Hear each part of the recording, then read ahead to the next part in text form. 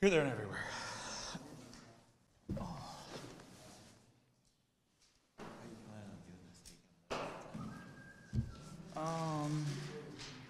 Maybe more like 10. So, yeah, try to make it a little more efficient. Huh? 9? 27. So 9 at a time. Divides up evenly. All right.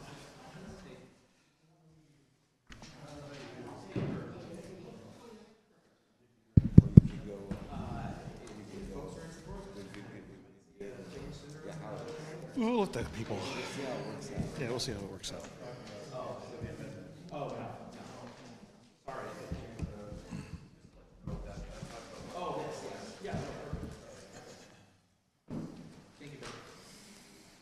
Scott, did you get in a fight?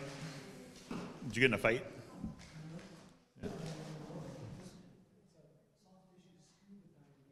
Yeah. Okay. The scuba diving part sounds cool. Now you gotta add a little bit of spice to that, like so soft tissue, like shark. Yeah, yes, there. See. Yeah, exactly. There you yeah, you get it. Yeah, that's what we're looking for.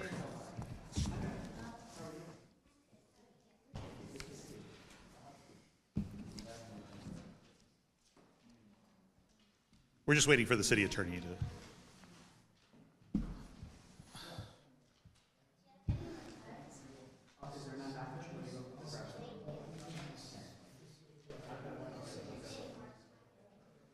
I brought my book.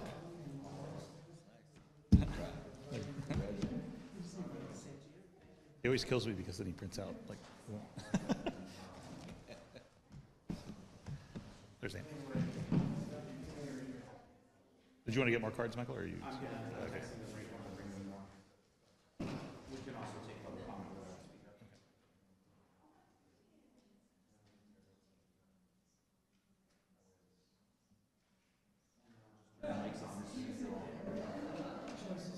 I'm sorry, I didn't hear what you. I'll turn the mics on.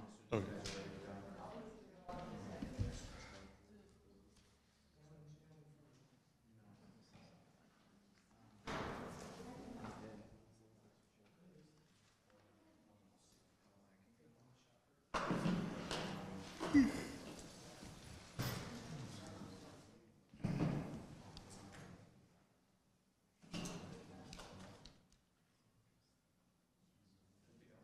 Okay.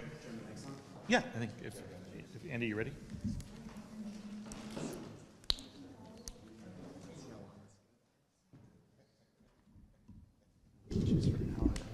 Yeah.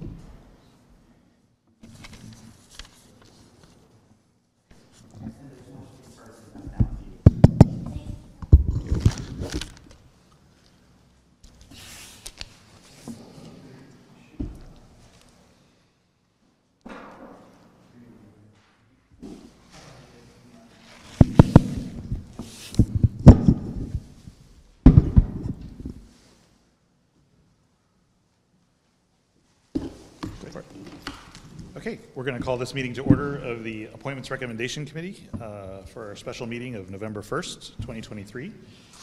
Thank you everyone for being here this evening, and I think we'll start out with a roll call. Thank you, Mr. Chair. Councilmember Campos. Here. Vice Chair Duran. Here. And Chair McReynolds. Here. All members are present.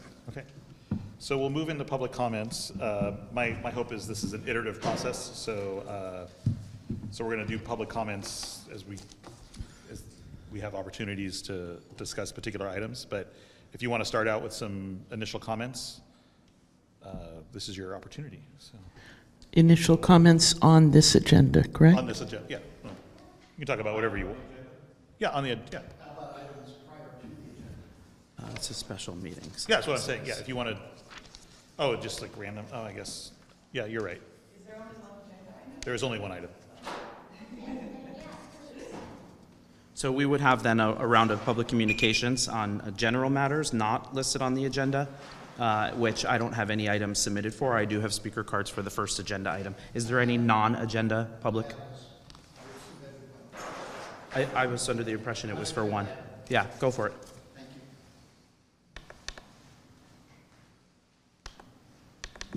90 seconds only.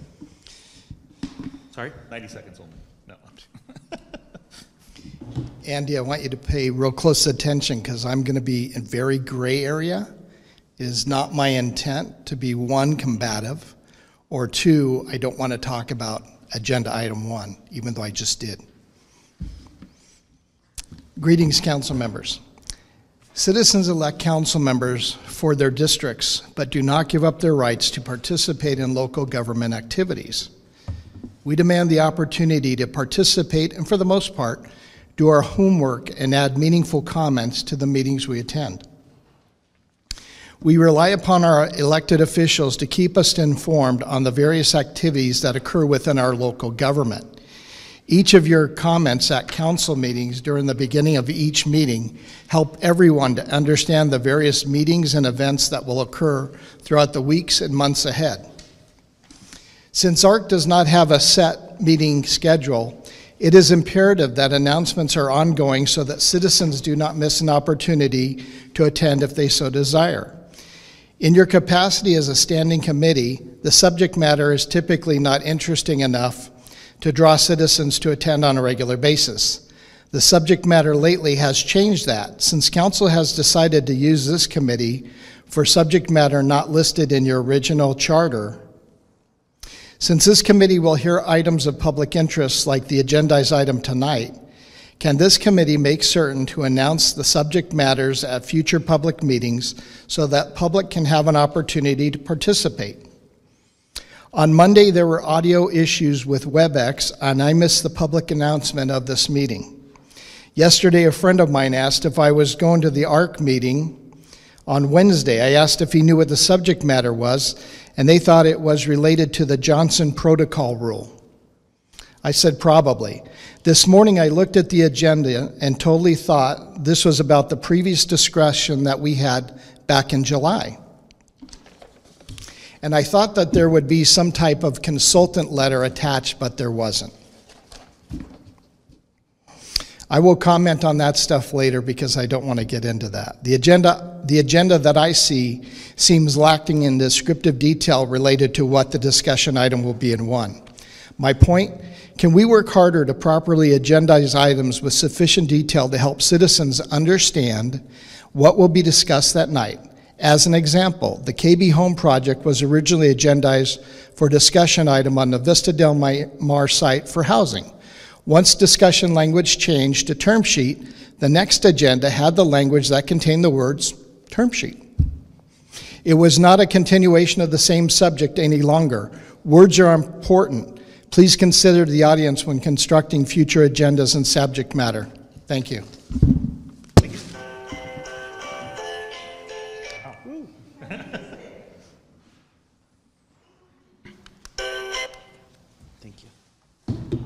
Any additional non-agenda related public comments at this time? Non-agenda related public comments? Okay, then we'll go ahead and move on to the agenda item. So, and I think the city attorney has some opening comments. Sure. Thank you, Chair McReynolds. I wanted to provide a little bit of context for tonight's conversation and explain a little bit for the public and the committee on the work that Michael and I have kind of put into trying to come up with some alternatives that the committee and ultimately the city council can consider in an effort to try to make our meetings more efficient. And better for all involved. Michael and I, if I may call you Michael, in this setting, we're kind of at the tip of the spear as it comes to these how the meetings are run. Typically, if there's a problem with the way things are run, I'm notified of it. Michael is notified on a regular basis, including people who feel that the protocols haven't been followed or they haven't been followed consistently. And so, in the year and a half that I've been the city attorney, I thought it would be helpful to take a deep dive into the protocols to see how they can be revised to make the process clearer, to make sure that everyone, both the public and the city council, understands what the kind of the rules are, what the guidelines are going to be for how the meetings operate, and where we need flexibility, that the flexibility is built into the protocols so that it's clear to everyone how the meeting should be conducted. And so Michael and I kind of took it on ourselves to just work through the protocols and see if we could come up with some ideas that would at least be conversation starters for the council, for the committee to consider. We're not advocating in any way that the optional alternatives, as we call them, that they should be made a part of the protocols. We just try to come up with some ideas from our past experience, from what we've learned working here, and what we've learned in some of our other cities. And we thought it might just be helpful, a helpful conversation starter. I think we all agree, and this has become much more evident recently. We have very long meetings. The meetings have gone to midnight and even after 1 o'clock. In the morning. And I've heard, and I think everyone has heard, consistent complaining from certain members of the public who haven't been able to stay at the entire meeting. I heard the other day we had somebody that came to talk about a special event they were putting on, and they found out they would have to be pushed to the end of the meeting, and so they ended up leaving.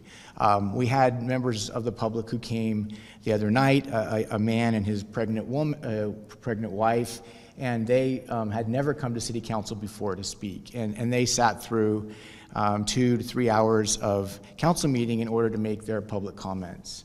So we talked about how we can, if there is a way to address some of those concerns, we wanted to try to at least spend the time to explore that. I think it's important to keep in mind that the way that the meetings operate, the decorum, from the public and from the city council members. All of that's important to create an environment where all interested parties are free to express their opinions on items before the city council. As somebody who is tasked in the protocols with ensuring that they're followed or interpreted, I guess, it's disturbing to me when I hear stories of people being flipped off because they present an opinion that's different than the majority of the people in the room.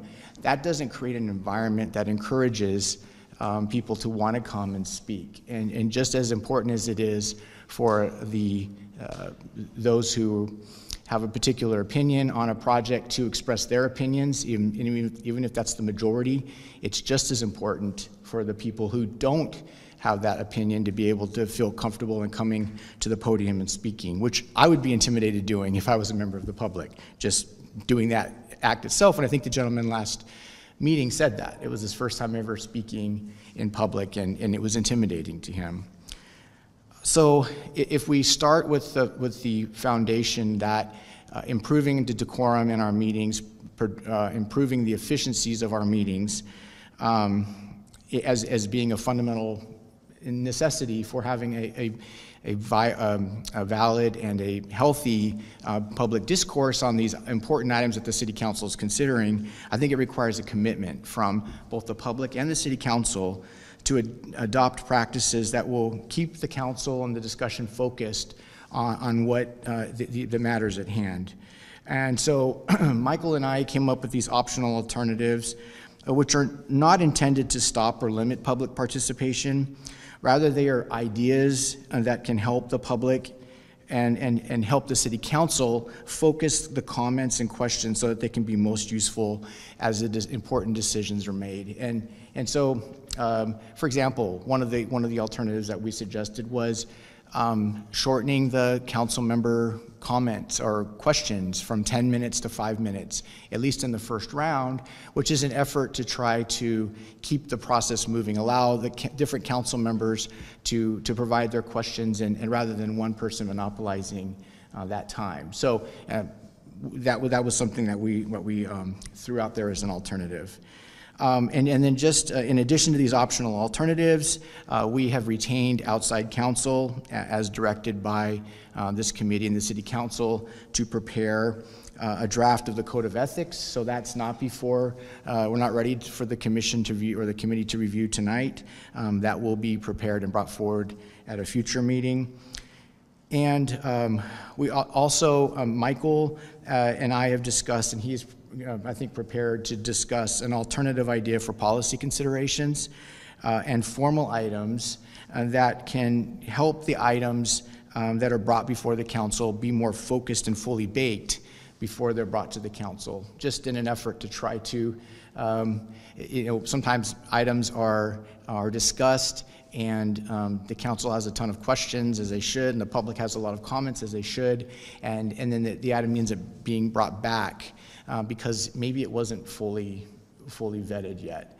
So we do, if the committee is interested in hearing that, we do have that teed up to discuss as well. So I just wanted to provide that context, at least where these, I know there were some questions about where these optional alternatives came from. Again, we're not advocating, we're just here to try to make the process better, which I think everybody wants. Thank you. Okay, so I wanted to see if either of the committee members have anything they want to say before we kind of move into public comments and deliberations and discussions. Councilmember Campos. I do want to acknowledge the people who came tonight and thank you for being present here. I realize this was not a long notice meeting, and we're missing the West Side because this is a West Side Community Council meeting night. So I'm hoping that my colleagues read the emails that came from the West Side as well as 3 or 4 others. I want to bring that up to your attention. Thank you. Chair McReynolds, if I may, I just wanted to provide a point of clarification. I've heard it now twice. So the Appointments Recommendation Committee is a standing committee of council, and per our municipal code, the noticing for the meeting is 48 hours. We publish this 6 days in advance with the goal of publishing it as the same as the City Council agenda. We were preparing these materials. In addition to publishing it far in advance, we did outreach. We prepared the city manager comments at all city council meetings, notifying folks of this meeting. We did outreach as well to inform the community that the committee would be discussing the protocols on this date. As it relates to the agenda, I also just want to provide clarity that this is a different type of item because this was referred by council. So you'll notice on the agenda, for example, there are 3 recommendations. That was the way that I believed to be most clear to the community, to be able to show the community the life cycle of this item and all of the meetings that this item took place at. There's 2 ARC committee meetings this item took place at, and it also went to council. And so all 3 recommendations from all meeting bodies are listed on the agenda. We do not have a recommendation coming out of this committee. This is the committee's work, and the city attorney and I were tasked by this committee and by the full council to work with this committee on the protocols. And so I just want to second Andy's comments about how we arrived at these optional amendments, and also provide that over the past year and a half that I've been the city clerk as well, the optional amendments are coming from issues that have arisen at council meetings based off of these protocols. So I want to be very clear that, again, these are not recommendations that Andy and I are making. These are observations that we've made over the past year and a half for what I'll call as the pain points in the protocols for city council. I'll also offer to the committee that in addition to working with Andy, Andy and I both have done extensive outreach through our networks to other cities, other jurisdictions, and followed best practices. And so I just want to provide that context for the committee as well to understand the background that went into both arriving at these optional amendments between Andy and I. And I have surveyed and talked with hundreds of clerks as it relates to city council protocol. So I just wanted to provide the context to both the committee and the public about the noticing. Also did want to remind the public that this meeting is being recorded, and the recorded video will be available at the conclusion of the meeting. Thank you. Okay. So here's how I'm envisioning this works.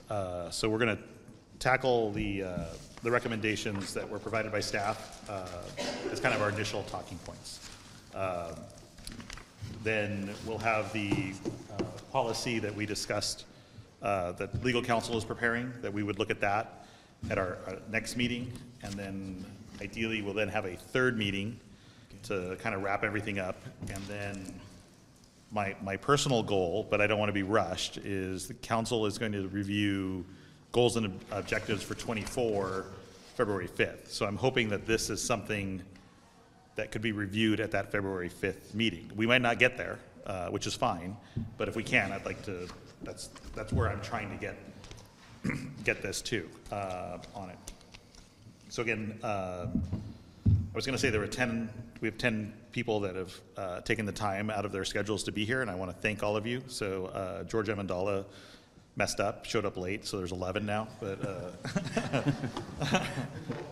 so what I'd like to do is, I think on these initial recommendations, I would like to take them in bite-sized chunks. So I'm initially thinking we'll work on like 5 at a time, and I'd like to be this somewhat an iterative process on it. So I want to make sure everybody gets a chance to speak if they want to speak.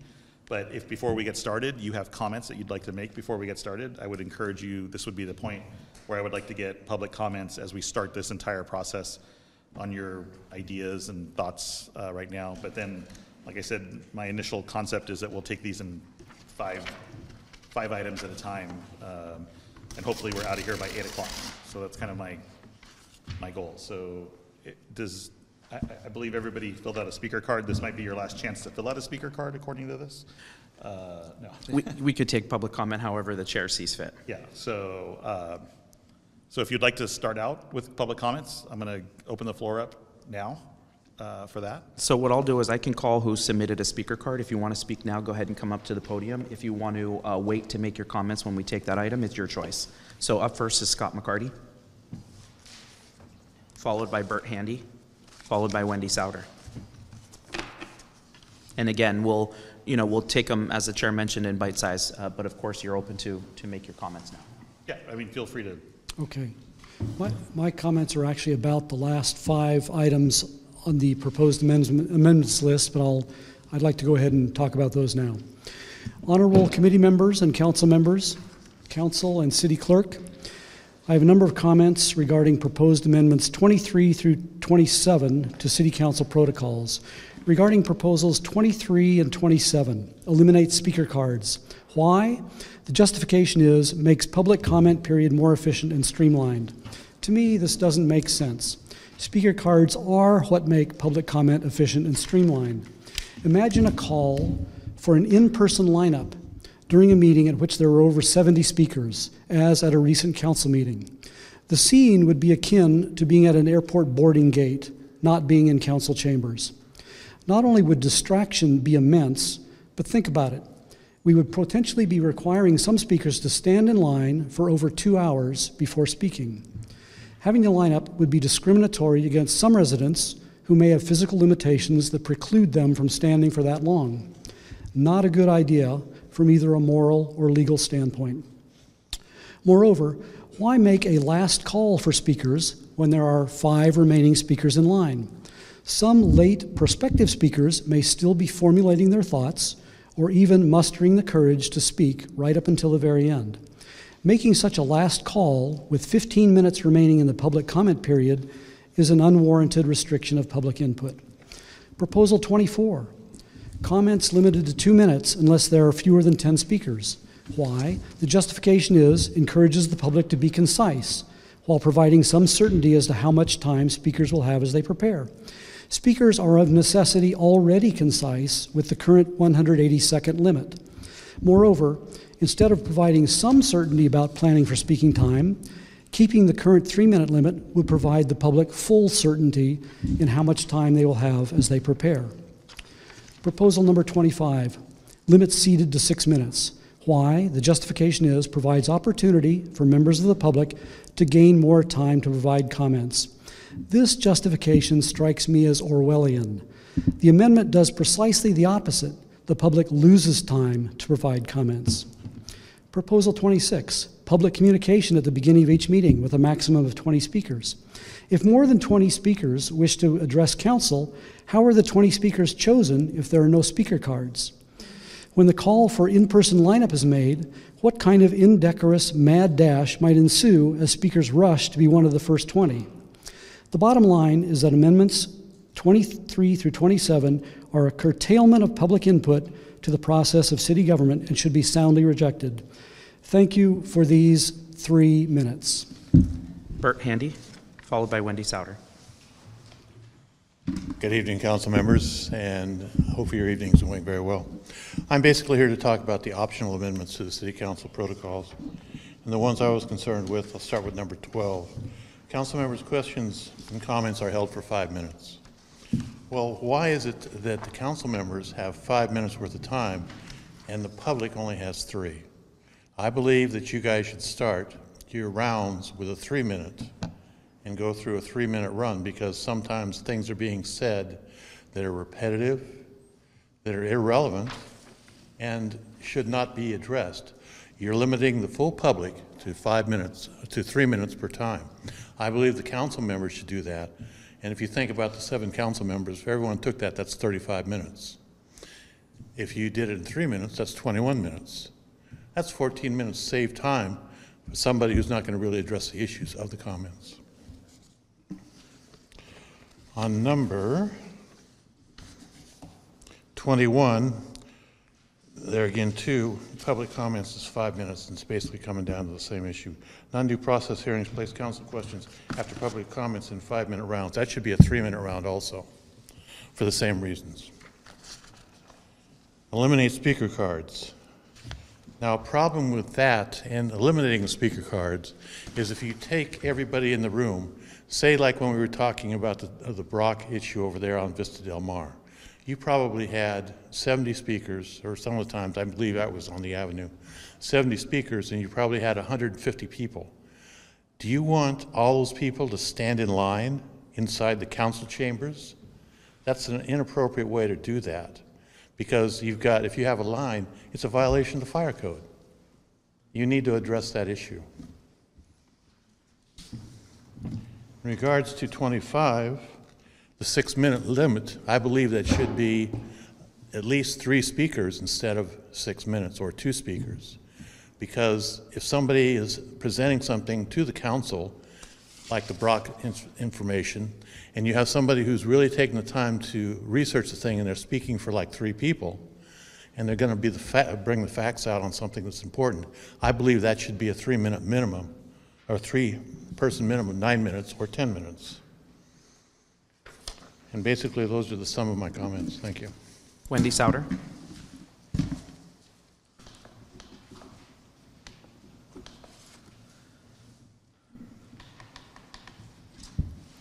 Good evening. I was very surprised to learn of optional items 22 through 27 on tonight's agenda.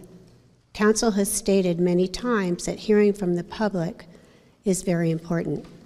Key provisions of the Brown Act are designed to assure the public is not only aware of legislative items, but also so their voices will be heard. Items 23 through 27 eliminate speaker cards, limit public speaking time to 2 minutes if there are more than 10 speakers, limit seated time to 6 minutes rather than 9, and finally restrict public communication at the beginning of the meeting to 90 seconds with a maximum of 20 speakers. If more than 20 speakers, they're pushed to the end of the meeting, and these changes are exactly the opposite of the direction of the Brown Act, in my opinion.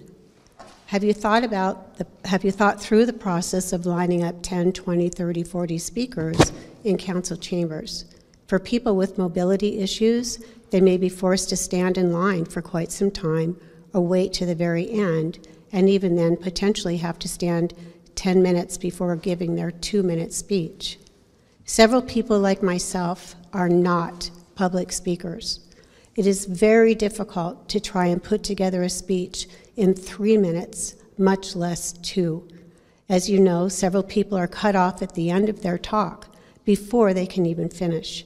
If you don't truly value public's input, then just say so rather than trying to mask it under the pretense of efficiency. Item 22 appears to eliminate any restriction on staff's time. It's the complete opposite of what you're proposing for the residents who elect you.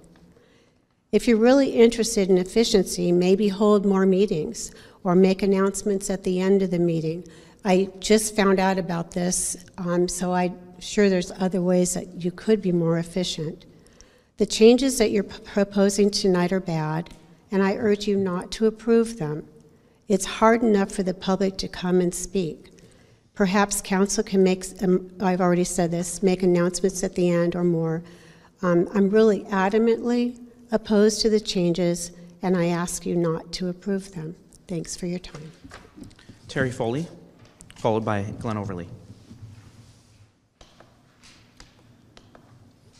Good evening. A lot of times when I come to these meetings, I learn as I listen to other people, and then I form what I'm going to say after what they've said. I'd like to, I haven't really studied the extended agenda, but I'm following what Scott and others have said and seconding that, please. And then proposing, there are some people right now, if all these changes were made, they wouldn't help them at all. If you take somebody like Laura Kenny or Suzanne McCombs, they speak at the first meeting of each month because that's the meeting they know that they can speak early. They know they'll have 3 minutes. With all these changes that are proposed, they work completely against Laura. Everybody sees what I'm saying here, right? They work against Laura and they work against Suzanne. So they're saying, well, if this was supposed to be a balanced decision, where's the balance? So what I would say is, maybe a way to do this would be to keep the protocols that are in place for the first meeting of the month, and then if there's 1 or 2 or 3 other meetings that month, the other things could kick into place. That's what happens now, is that the first meeting of the month has certain rules, and the subsequent meetings have other rules. So I don't think anybody would feel cheated if that was the case. Right now, so many people don't come to the subsequent meetings of the month simply because they'd have to be in the council chambers until midnight to speak for 3 minutes. So I think I cover my points here, is that maybe there's a compromise, a hybrid approach to this that would respect people like Laura and Suzanne. I speak at any meeting, so I'm not one of those people, and would also respect the people who are going to be moved forward in the meeting, which they would appreciate, but still want to be able to speak enough to get their point across. Thank you very much. Next speaker, Glenn Overly. Glenn, you do have time ceded to you if you want to use the whole time now. Otherwise, there will be an additional opportunity. You let me know. I don't suspect I'll use the whole time, but I want to talk a little slower than I normally do. I'm a better interviewer than I am a speaker. So for those reasons, I try to make as many notes. So Michael, will I get the full 6 now? Yeah, of course, yeah. No one's going to stop you, so go for it. Thank you, sir. Well, I liked it better, 6:51. First of all, Andy, thank you for the explanation. Michael, there was no doubt that you noticed this meeting appropriately. I don't think that was the issue. I think you do a great job. Council, I've had minimal time to digest the subject matter. I can say categorically that, much like Scott, I completely do not support items 23 through 27. Citizens have the right to participate in local government. The 3-minute public comment times on the agenda items appears to be the accepted standard that has been upheld in court decisions throughout the state of California. Public comments on non-agenda items is still gray. Can it be limited by the number of speakers? So far, the courts are leaning in that direction. I don't know that Ventura has to do that. But think about the recent lengthy meetings that we've had. The council GPAC meeting ran long. I think council was awesome, letting people talk about what was promised at the beginning of the general plan amendment process. Citizens were promised opportunities to provide public comment. The fact that some of council thought they could pass the amended general plan in a short amount of time is not on the citizens. That is on the staff and council. Missing grant funding timelines is on staff for poor planning or not understanding the big picture. On box 25, limited seat time to 6 minutes. The table justifies this as it will provide opportunities for more time for the public to provide comments. I agree with Scott, exact opposite effect. The public will lose 4 minutes. The current seat times are listed as 10 minutes, which means 3 speakers would give me their time, and I would lose 2 minutes overall because I would normally have 12 minutes. It saves time. Box 23, no speaker cards. Citizens to line up like cattle going to the slaughter. This is so disrespectful to the citizens and creates an environment that will reduce participation for a variety of reasons. Age, ADA issues, health issues for standing for long periods of time, nervousness, anxiety, and on and on. Justification, make comment period more efficient and streamlined. Have we not learned anything from our streamlined ordinance? That is not working so great either. I suspect these ideas at a college campus would work great. I just do not see the same desired effect in Ventura. Citizens are speaking more in our city for a variety of reasons. The prior council's activities created an environment of distrust and required citizens to understand their rights. As a result, they speak on various issues and get people to cede time to them. Let's look at some long meetings. The Southern California Edison plant in West Side. Pollution issues mobilized that community. GPAC land use. Multiple speakers throughout the city expressed their concerns over losing their jobs. Energy resilient plan. Highly educated and motivated citizens discussed the deficiencies in that program. CalCard uses by McIntyre and staff. Council did not investigate this, so citizens did. It required the time. Water Pure, $180 million, oops, this is coming soon. Poor planning, unrealistic goals, or timelines does not create an emergency for the citizens. At the end of July, this committee understood it had timelines and did not take action sooner. I know there was an August meeting and a canceled September meeting. Again, poor planning does not make this an emergency. But Bill, it sounds like what you said, you're going to have a little bit more time to shape this into submission. The language of the agenda is extremely misleading. The agenda topic number 1 is related to policy consideration, singular, related to the harassment subject matter from July 17th ARC meeting. Unless one reads carefully, you would not understand the entire city council protocols, plural, is the real subject matter and is not clearly listed on the agenda. You're not building trust. It feels like a bait and switch tactic to keep citizens from participating. Let me talk about some citizen accomplishments because we've been able to speak. Brown Act violation came from the citizens. McIntyre CalCard usage came from the citizens. Winegate in Sacramento, citizens. Paso Robles field trip for executive managers. And by the way, go back and look how many of those executive managers are still here.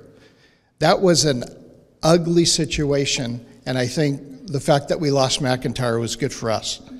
Just a reminder, City Council sets protocols, not staff. The city attorney makes certain that whatever you do is legal. It is alarming that Councilmember Duran said that he had seen a document on the city attorney's desk and knew there were some ideas from the city clerk related to amendments to the protocol. After tonight's conversation, it kind of makes more sense. Citizens elected each of you for your ideas. Where's the policy consideration for harassment by staff council members? Why is it not included in this package so citizens can discuss it? The message to me is loud and clear. If what has been said is true, it gives the appearance that we're trying to shut citizens down rather than listen to them. We own a little part of the city too through taxes. Thank you.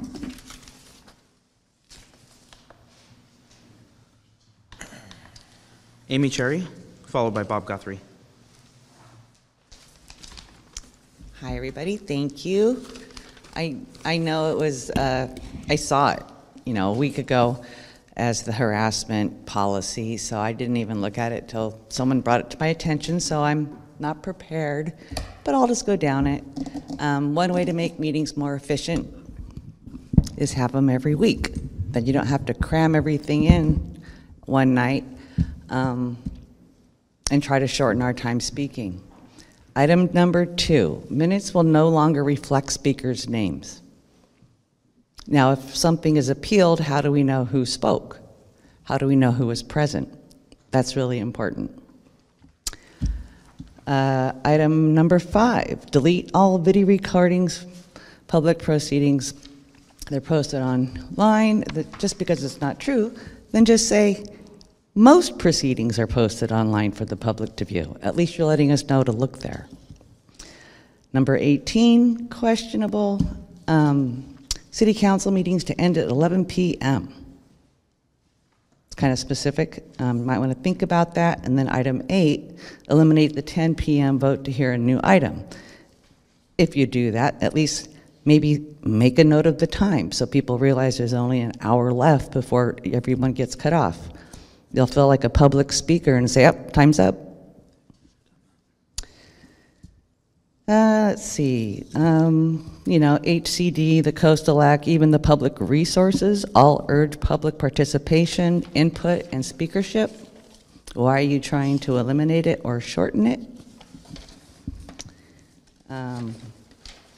Item 15, council members may ask questions. What did I write? No, the public be able to, so if an item's pulled, isn't pulled and they just make their no vote, how is the public going to be allowed to speak if it's not pulled? Public comments have already been closed, and now the item that they wanted to talk about isn't going to be allowed to let them speak.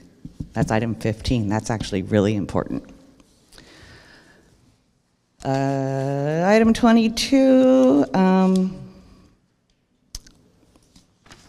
creates uncertainty. Why would you delete the presentation time length language? This way, if we know they have 10 minutes, they have 10 minutes. If they have 5, they have 5. If you make a 10-minute presentation and you show up and the mayor says, "Oh, sorry, you only have 5," that's not creating certainty, it's creating uncertainty. Item 23, which you said twice, eliminate speaker cards. Well, people have already gone over that. I think that's pretty clear. And again, the agenda item needs to be really clear or people aren't going to know what's actually on the agenda. Thank you. Bob Guthrie, followed by Natalie Bruton.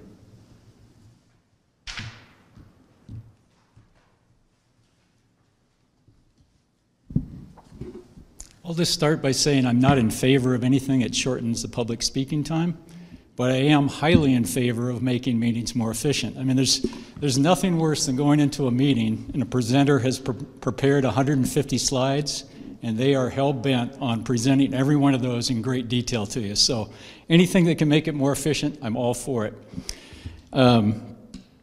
Just lost my train of thought. I have to put my glasses on so I can see my notes here.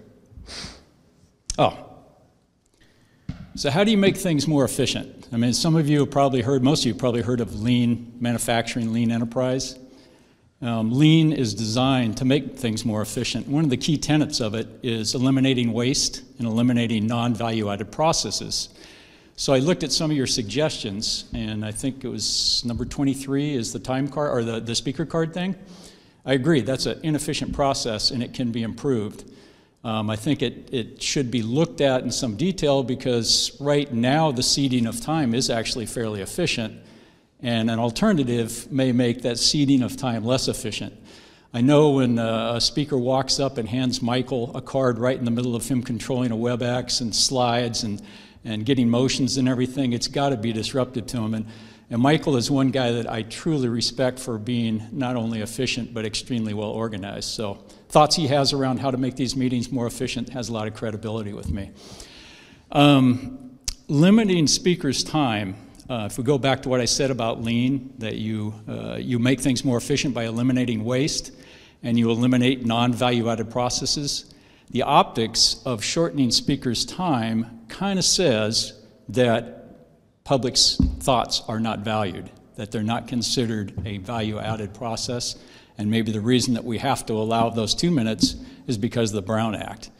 So I'm not saying that that's the council's intention, but I'm saying that will be the optics. And I think it's stated in there as justification. It was pointed out that justification for most of those items is really just rhetoric, it's not fact.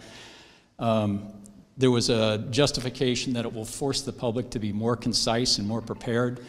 Well, that's kind of a generalization. I think some speakers come up there and are not very well prepared, but I think others come up and they are very well prepared. And in regards to making comments that are concise, I mean, I think everybody should look in the mirror on that, especially some of the council members. So that's all I had to say, but I do support making meetings more efficient. And our final speaker is Natalie Bruton.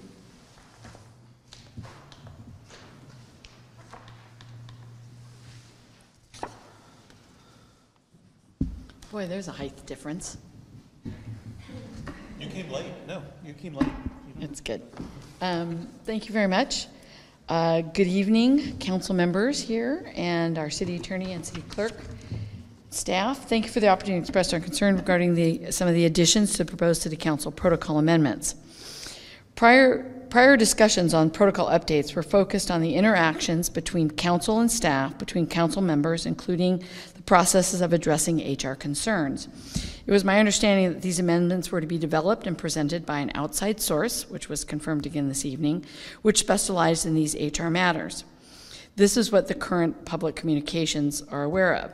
So you can imagine my surprise when this special meeting now also includes drastic changes to how we, the public, are to interact with you, all of our elected officials, and the staff that help us get the jobs done. The optional amendments presented in this table regarding Article 8, addressing council, has never been discussed openly with the public. I understand that staff has reviewed these protocols from what was noted earlier this evening, but this was done without direction, or however it appears to be somewhat in a vacuum. The contents of item 23 through 27, I find some absolutely degrading and are not in the best interest of our council or our public, and I'm quite disappointed. Item 23, if I am to line up in a queue like bread for an impoverished country, I could be at the end of the line and I may not be able to see what's going on, and that would be difficult because part of the things is when you're up, you try and engage and not duplicate things at all possible. The current process, which was instituted fairly recently, of calling a few speakers up, is reasonable and has promoted efficiency. So there are great ideas out there that we can help, and I think that was Michael had come up with that. Limiting our item 25 to 26, limiting our ability to speak is absolutely wrong. There are brilliant citizens in the city who come forward with great solutions which the city and the council should hear. By truncating our time, you prevent this information from being brought forward, and it is your job to listen to your constituents, not silence us. We have all witnessed excellent presentations which are worthy of 9 minutes. Regarding speaker cards, I think that can be completely made more efficient, as Bob said. Maybe have a computer kiosk and it loads that way. Something that would make it a lot easier for Michael because it is difficult. I've interrupted him. I know it's hard, and he looks at me like I'm crazy. So I get it. These changes need to be brought forward to the public, and so that we can all be discussed and come up with better ideas to help make our council chambers much more efficient. We're all worthy of the time that we need to speak, each of us. Limits are okay, but not decreased. Thank you very much. And our final speaker, George Amendola. Who's late? Hi, good evening, everyone. Council, Mr. McDonald, Mr. Hagelin. My comments are going to be a little bit different. I think change is good. I'm just not necessarily sure that this is the change that will satisfy everybody. And I think perhaps it needs more work. For approximately 9 years, I've sat through maybe about 50% of the council meetings from start to finish because of the broadband item. And in some of those meetings, I have wanted to speak, only to learn that the agenda item had been pulled that was relevant to why I was there. And there was no notification of that previously. During this time, we also shifted from a council at large to district representation. And I observed that participation from the community has increased with the shift to district representation. People have now accountability with their electeds based on the districts they live in, so that's a shift. And I'm going to recommend something a little bit different, because I've also paid attention to many of the city council meetings in other cities in this county and also the county. And I think the county does it very well, where they have time-sensitive agenda items, that the agenda items start at a certain time. Now, the county also has supervisors who are full-time paid employees to represent their constituents. The city does not. So if there was an opportunity to have our electeds representing the districts be full-time electeds with a paid salary to justify their time and commitment, I think that would help solve some of these issues, that they would have more public access and be available to meet with their constituents and more time to dedicate with workshops. And that's something that's missing here, because I think that with staff presentations consuming a significant part of the meetings, I think any presentations by staff that are longer than 15 or 20 minutes consume an incredible amount of the time for each meeting. And then with dialogue from council and questions and answers, the time for the meetings becomes evaporated. And then the meetings with 2 meetings a month, and now I hope we've moved to 3. I think that's been a recent shift. I think the frequency of those meetings will loosen up some of the agenda items.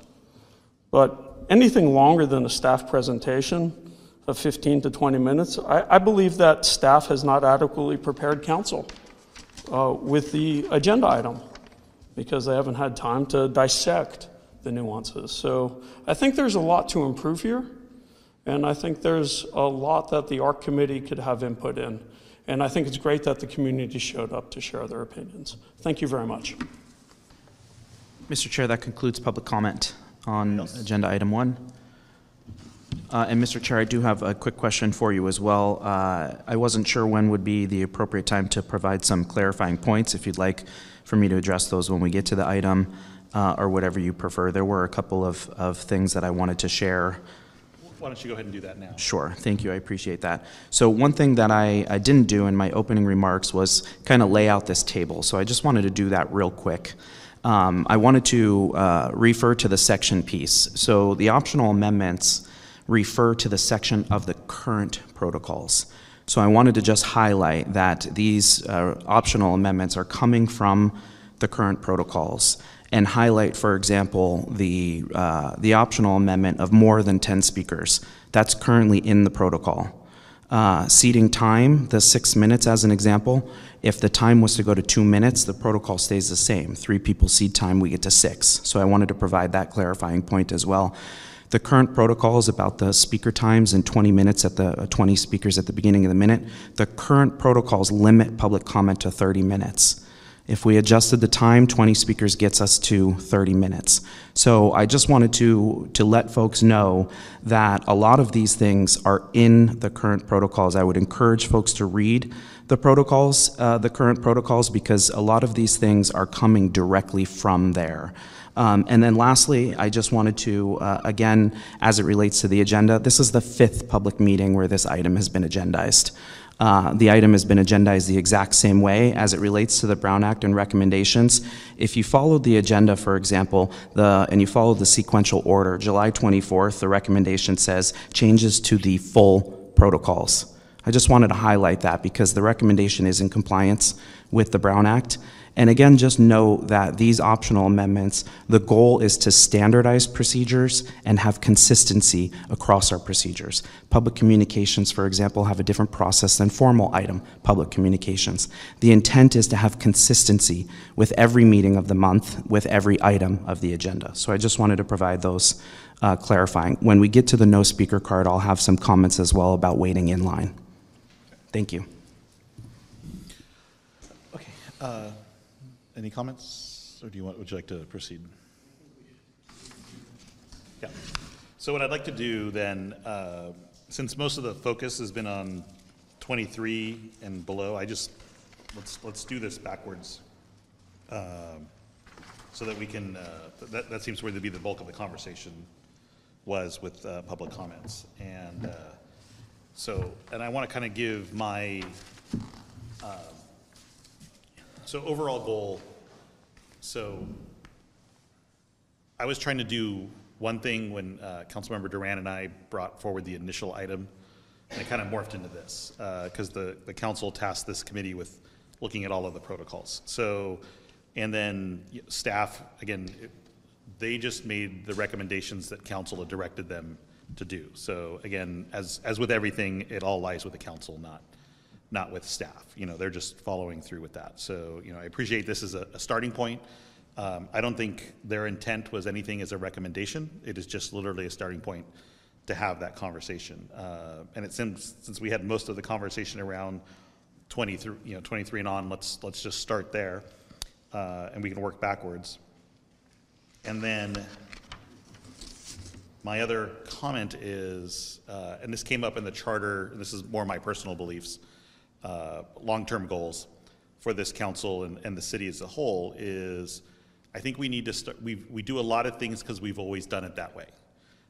So I would be interested, the speakers, you were all very eloquent in your comments. You told me what you didn't like.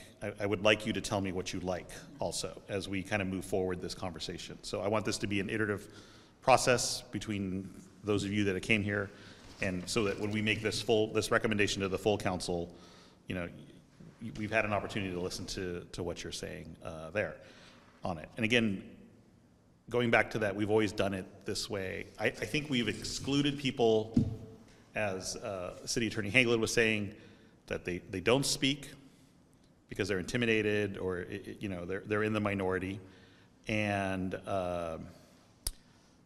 I think that rolls all the way up to council where people haven't run that might be interested in running for a variety of reasons. And I think, Mr. Overly, you picked up on it at your comments on Monday night, is I want to start moving, and I don't know if it's the right word, but a more family-friendly, way to do things like that. And so that's really the kind of the scope I want to take this in, that we're improving this process for everybody so that everybody feels included and wants to be part, that wants to be part of it. My personal greatest frustration about government is how we spend all of our time learning about the federal government, which is important. Democracy is full participation, and you gotta be a part of it. But in the third grade, you learn there's a police chief, a fire chief, and the mayor, and you never talk about a city again. And yet, I feel like we have the most impact on everybody's life every day. It's literally where the rubber meets the road. But most people can tell you who the president is, I'd like to believe, but they can't tell you who the mayor is, but yet the mayor probably has more effect on your daily life than the president does, on it. So I want to figure out, how do we make this process so we're engaging more of the public process in that. So as part of this, I would like to understand, and I think you started to allude to it as the city clerk, and let's just start with the first meeting of the month. So we have public comments at the beginning. The current protocol, as I understand it, is 30 minutes of public. So theoretically, we would allow 10 speakers to speak for 30 minutes. And again, I believe that that's a loose interpretation because it's probably closer to 9 speakers by the time you do that. Now, we don't follow that protocol, in my opinion, in the slightest. I guess my first question is, where are we if we start following that protocol as is adopted, like in these protocols, it says first meeting of the month, 30 minutes public comment. Where do you think that would take us on most of our meetings? Sure. Well, thank you for that question, Councilmember McReynolds. I would just say these are council protocols. You're absolutely right that that protocol exists today. It's up to the mayor and council to implement those protocols.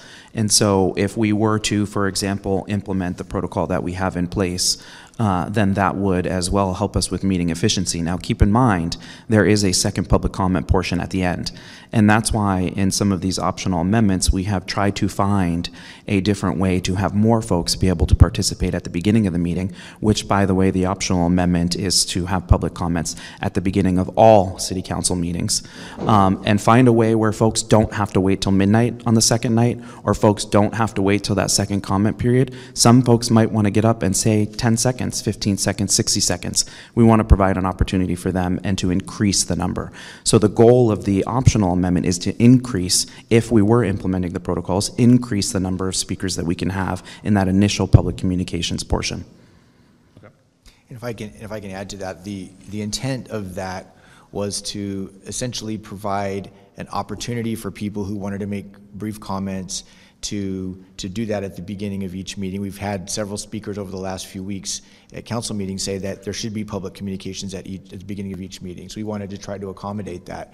But the rest of that optional amendment talks about those who don't want to have that abbreviated time can wait until the end of the meeting and have the standard time, which would be whatever the council ultimately decided it would be. So that was the intent. It wasn't to shut off comment or keep people from talking. It was just to give an outlet for people who wanted to make a brief comment.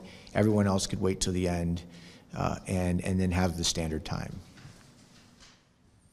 Let me see if So when we bring an item like this, the public is going to review with us, we really need to say those things clearly. And I don't think it was clear even to me that the optional time at the end is for people who want more than 90 seconds or X amount. So if we can be really clear in these written reports. Do you mind using the podium? For recording purposes, we'll have all speakers use the podium, please. And just a reminder to speak clearly into the microphone. So I agree with everything that everybody said right now. I think the purpose of that initial, public comment is for the guy that has a broken street light and hasn't got any. I mean, I get all that. And I think over time, like if you were to do a hybrid of this, so the first meeting of the month, you do the full 30-minute deal. The second one, you limit people to the 90 seconds, the third one, et cetera. I think in the long run, you're going to become very efficient where people no longer have to, all gather on that one Monday and say what they have to say. And I agree wholeheartedly that there are people that are going to come, they're going to take 10, 15 seconds and get out of there. But there are other people that get very prepared and have hard issues with facts that they want to provide to council. And that's really their only option. So they know that first Monday of the month is always going to be, the one where hopefully you get 3 minutes, there's only 10 speakers or so. But I believe if you have those other meetings, it's going to get down to something like that. And you're going to have the occasional thing like with the stabbing that happened at Aloha Steakhouse, where people are going to come and they're going to be pissed.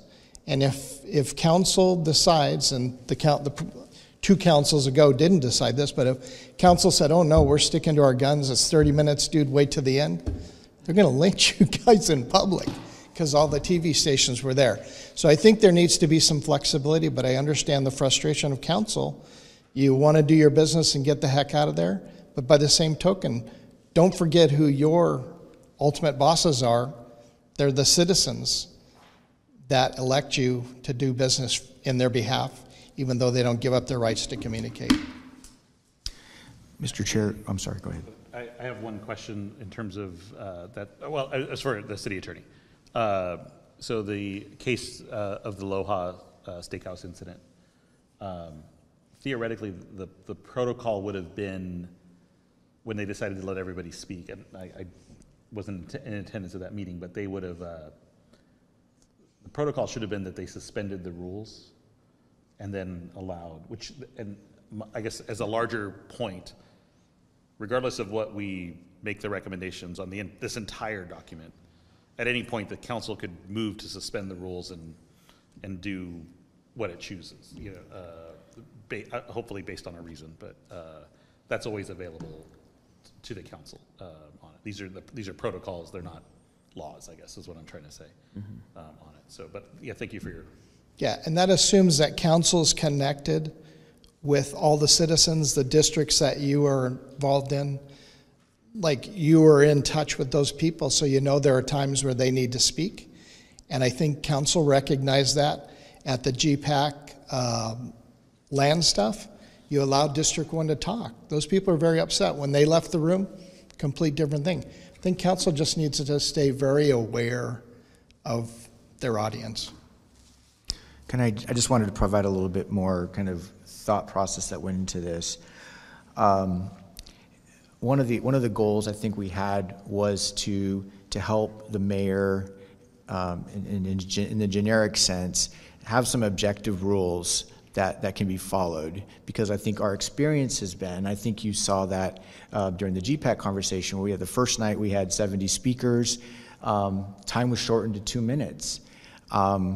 And so people on the west side got an abbreviated time. The next meeting, the mayor suggested reducing the time, and the audience erupted and argued against that. So that was an inconsistency and frankly an unfairness that occurred in that process. And so our goal was to have some objective standards. We were also concerned that if we had a process which allowed people to monopolize that initial public comment period. So let's say the people that are able to get to the meetings early, able to submit their cards early, Michael takes them in the order that they come in. So the same 10 people could monopolize that public communication time. And so we thought, well, is there a way to do a lottery? Do you just have a randomizer where you take people randomly? What do you do to try to make the process fair? Because if you're going to give people 30 minutes and then everyone else has to move to the end of the meeting, it's not fair for someone who gets there at 6 because they get off work and they just do what they could to get there. That was part of our process. And so this 90-second, 3-minute thing kind of came up as we were trying to think of a solution for how to resolve some of those complexities. And Mr. Chair, I'll just add from sitting in my seat, I appreciate that we have folks who attend all our city council meetings. We also have folks who do not. And every meeting, that's not the first meeting of the month, my office is telling people that public communications is at the end of the meeting, and they're very upset. So I appreciate that we have folks who attend every meeting and know that the first meeting is structured in that regard. Not everyone does, and it's inconsistent. And so on a regular basis, we are hearing from folks that are disappointed that they don't have an opportunity to provide the public comment at the beginning of the meeting. So I guess my first question for staff would be, in my experience, Ventura is the only jurisdiction that does the back and forth. Are you aware of other jurisdictions where public comment, the first of the month, the first meeting is at the beginning, the second meeting it's the end? Are there other jurisdictions that do that, or is everybody pretty consistent about the? Thank you for that. I'm not aware of another jurisdiction doing that. What I am aware of is I would say that we're probably the only jurisdiction in the county of Ventura that doesn't consider reducing the speaking time per the number of speakers. So I do appreciate the shout out to the way that the county manages the meetings. The last time I gave public comment at a county meeting, I had 60 seconds. And so how does the county do their? So when I attended the county meeting, for example, I was on the meeting virtual, and no notification was given to the speakers of the speaker time. I too share with the community that I had 3 minutes prepared.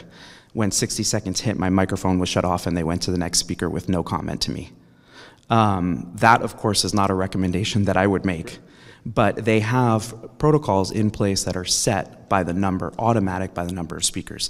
Now, I would argue for a land use item, when we set a number of speakers to say 10, 15, 20 speakers, I would say that those 79 speakers that came out for the land use item knew that there were going to be 79 speakers for that land use item and would be able to prepare for any changed public comment time, for example. And so with this specific one, as it relates to public communications, in another jurisdiction, I did a lotto, for example, and I appreciate Natalie's recommendation to have a computer or an iPad. We explored that as well. I'll share that currently it takes me 6 computers to run a meeting. And 3 staff members. So we did explore a computer, an iPad, a randomizer, a lottery. In my last jurisdiction, we literally had a lottery where we spun the lottery and picked 10 speakers, and that's who spoke during public communications.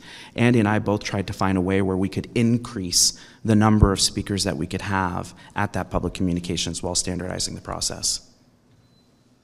And so, and I apologize, I don't know the answer to, or not the, so we have public comments on every, it's either the beginning or the end, and then we have public comments during a staff report. Is there any limit on the number of speakers that can speak during a specific item, a staff report? So for a formal item, what the Brown Act says is that the public has to have an opportunity to speak prior to council taking action. So that would mean during a formal item, you can't limit, say, the number of speakers. Anyone who wishes to speak on the item should be given that opportunity to speak. And then, so our protocols allow the mayor to reduce that time based on the number of speakers. So our current... And again, these are the staff reports. Sure. Our current protocols say that for public communication items only, so public communication, non-agenda matter comments, if there are more than 10 speakers, right now, what the protocols say is that the time can be reduced to allow for more public comment. It's a gray area as it relates to formal items because there's no mention of anything as it relates to the time for formal items other than standardizing the 3 minutes. So right now, council has the flexibility, of course, through waiving the protocols to limit the speaking time, but per the protocols to reduce the speaking time under public communications items, which is, again, another item of standardization for us. So staying on the conversation that we had regarding the West Side land use. So for simple math, we had 80 speakers, let's say. Sure. And we reduced that time to 2 minutes. Mm-hmm. Do the protocols as they stand today allow for that decision? In my interpretation, yes, they do. Okay. But it does not allow us to limit the number of speakers? That's correct. If we had 79 signed up speakers, you couldn't say we're only going to hear from 10. Okay. You'd have to take all 79. Okay, which is, I just want to kind of set the ground rules. Sure. And then, so the discretion that the council currently, or the mayor, is to reduce that time. And so in the case of the West Side conversation, they reduced it to 2 minutes. Well, the discretion actually currently lies in the council, not the mayor. Okay. Not the full discretion of the mayor, but the council as a whole. And so if you recall, on the West Side, the decision was made by the full council to reduce the speaking time. That was a motion, and action was taken to reduce the speaking time. So any time that speaking time is going to be reduced from 3 minutes to 2, 90 seconds, whatever it is, the full council has to take that. Currently, that's the interpretation that both Andy and I have made, that given the gray areas of the protocols, the best path forward is to have council vote on it. Okay. And then to clarify, none of the recommendations that we're talking about tonight have anything to do with the formal items? They do. They're standardizing speaking time across the board. So there is a recommendation here, recommendation 24, for example. Okay. And recommendation 4 does talk about, it keeps the public comment period at 3 minutes unless there are more than 10 speakers. And so what I would argue is that on most of our items, as the community will know. You're saying 24, and what was the other one? 24 is the one that talks about the speaking time, and 26 is the one that talks about public communications. So for 24, for example, the standard stays 3 minutes unless there's more than 10 speakers. So the community and council will both acknowledge that generally there are less than 10 speakers. You could go through now and look at the minutes. Of course, there's the exceptions of 79 speakers for a land use item, in which regard I believe that both council and the community and staff knew well in advance of that meeting that there would be more speakers for that item. So the standard would be off of this optional amendment. And the reason why the optional amendment says if there are fewer than 10 speakers, the 10 comes from the current protocols. The current protocols say if there are more than 10 speakers. What we'd like to do is standardize public comment for less than 10 speakers. And again, generally folks know when there are going to be more than 10 speakers. And so then the standard becomes 2 minutes.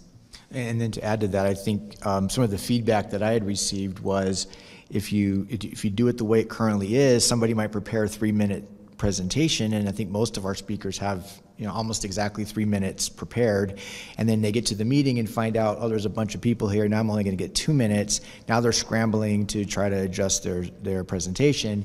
So if we flipped the script and allowed generally 2 minutes, unless there were fewer than 10, then the member of the public could prepare a 2-minute presentation, and then if they get an extra minute, then they could elaborate or say additional comments. So that was in response to some feedback that I had received. It flips the approach so that the standard is you prepare remarks for 2 minutes. There's less than 10. I don't think anyone would challenge an additional minute. And that 10 minutes, like Michael said, was just based on what we currently have. It could be any number. Yeah. That was just, we just took that number. The number existed, and that's wholly why the number is in there. Let me go to my colleagues to see if they have any comments. Well, I'm trying to understand where we are now. We're on 23 through 27. Through 27. I'll just note as well real quick on item 26 that talks about public communications. In the chart as well, it says allows for the public to speak at the beginning of each meeting if those speakers are willing to limit their time to 90 seconds. All other public speakers will have an opportunity to speak at the end of the meeting for the standard time. Item 26. If we can make that clearer, please share with us how we could make that more clear. Thank you. So I have a question for you in regards to the eliminating of the speaker card as well as standing in line. Can you just kind of Yes. how you came up with that? Yeah, I appreciate that. Thank you. We're referring to item number 23. I have it here up on the screen. Eliminating speaker cards. So really the rationale behind this is the Brown Act does not require anyone to provide any information to be able to provide public comment. They can provide public comment anonymously. They can provide a first name. They could write on file, for example, as one of our speakers does on the speaker card every time. They're not required to complete the speaker card. I would also argue that our speaker card calls for more information than I would typically ask. For example, what are you going to speak on? What do you support? Do you oppose? Now, the use of those speaker cards, based off of our retention period, is they go in a drawer for 3 months and then they get shredded. That's the only use of the speaker cards. The names are currently included in the minutes. What I would argue about the names and knowing who spoke at the meeting, all council meetings are recorded. Those videos are online, publicly available in video format, MP3, MP4, and they are kept permanently. Those videos will always be available of the city council meeting. Our current minutes are action minutes. Proper action minutes record the action of the meeting only. So the speakers' names, and I'll tell you, the only time that the speakers' names have ever been requested is from the reporter who missed the meeting and didn't catch the name of the public commenter. Now, again, I believe that our public speaker cards request too much information. I think they cause confusion. I think people have a hard time completing them at the front table. And the process for me, while I appreciate that folks think the process of seating time is a fluid process, what I can tell you for me, when I have 79 speaker cards and one person, speaker number 2, said speaker number 45 is seating me time, I'm flipping through speaker cards. I've missed speakers, I've missed seated time, and really the idea is if you eliminate the speaker cards, which I will note is done in other jurisdictions as well, there was a lot of comment about lining up, like cattle or lining up. You may notice during the land use item, I had 5 speakers at a time line up. They weren't out the door. They weren't at an airport security check-in gate.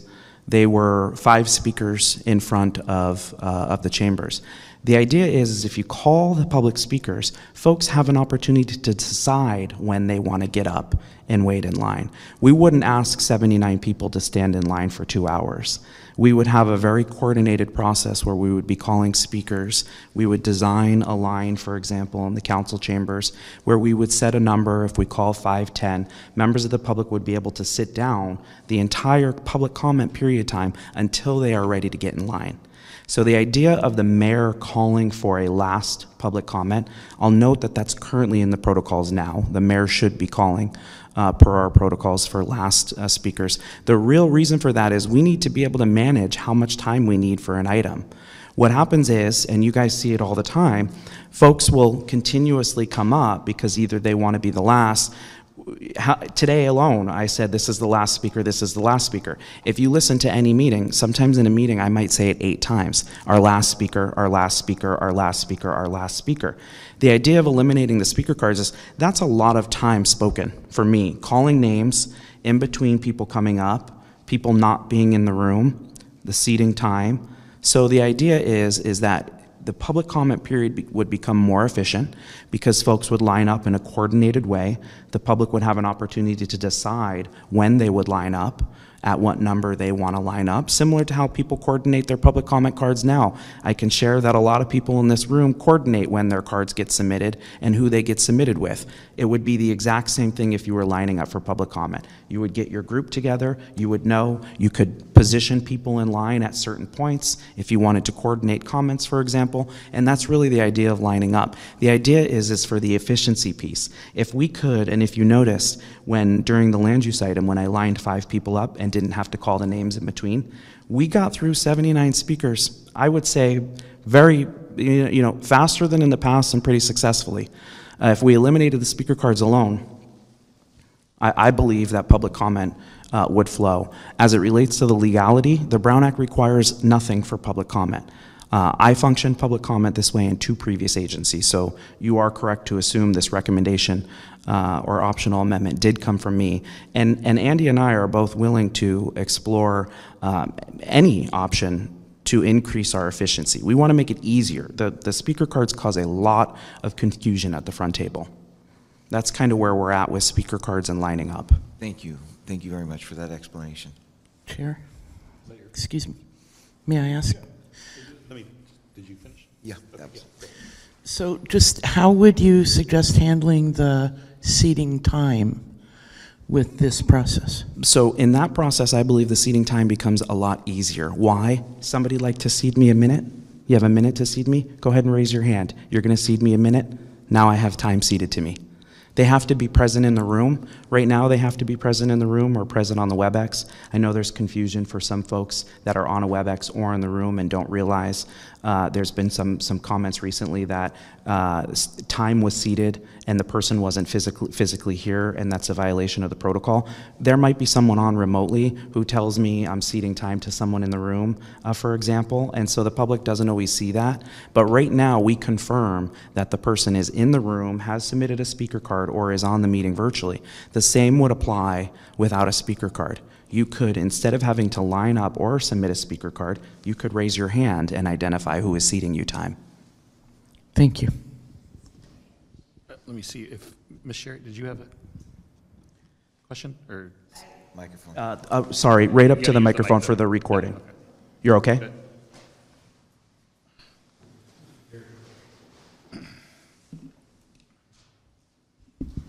That sounds like a good idea. How do you prevent the person seating time from doing it multiple times, unless you remember who it was?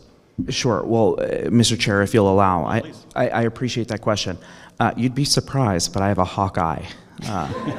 I know who's in the room. I'm also jotting down notes throughout the whole meeting. And so generally I know who's in the room. And generally I'd be able to tell if folks were abusing that, for example, if we wanted to adjust the way that we were going to handle it, and the person could, for example, remain seating until the person walks up to the podium, and that person could walk up to the podium and confirm their seating time. I'm more for making it easier for folks and not assuming that people will abuse the power and, for example, cede for every item. But you're right, it does present a challenge because I didn't know all 79 people there speaking for that land use item. But generally, we have 2 clerks, and council is watching as well. But we could adjust how we might look at something like that. Okay, otherwise with that eagle eye, you can't go on vacation ever again. Very true.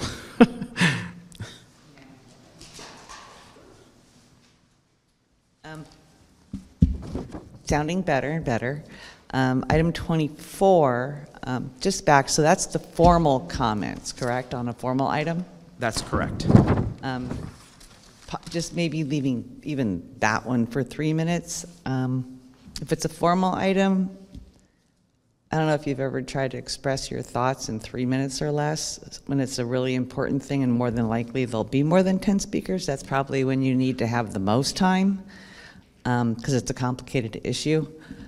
Just something to think about. I do appreciate the two-thirds vote, and hopefully they'll see that as more time is warranted instead of there's so many speakers we have to cut the time.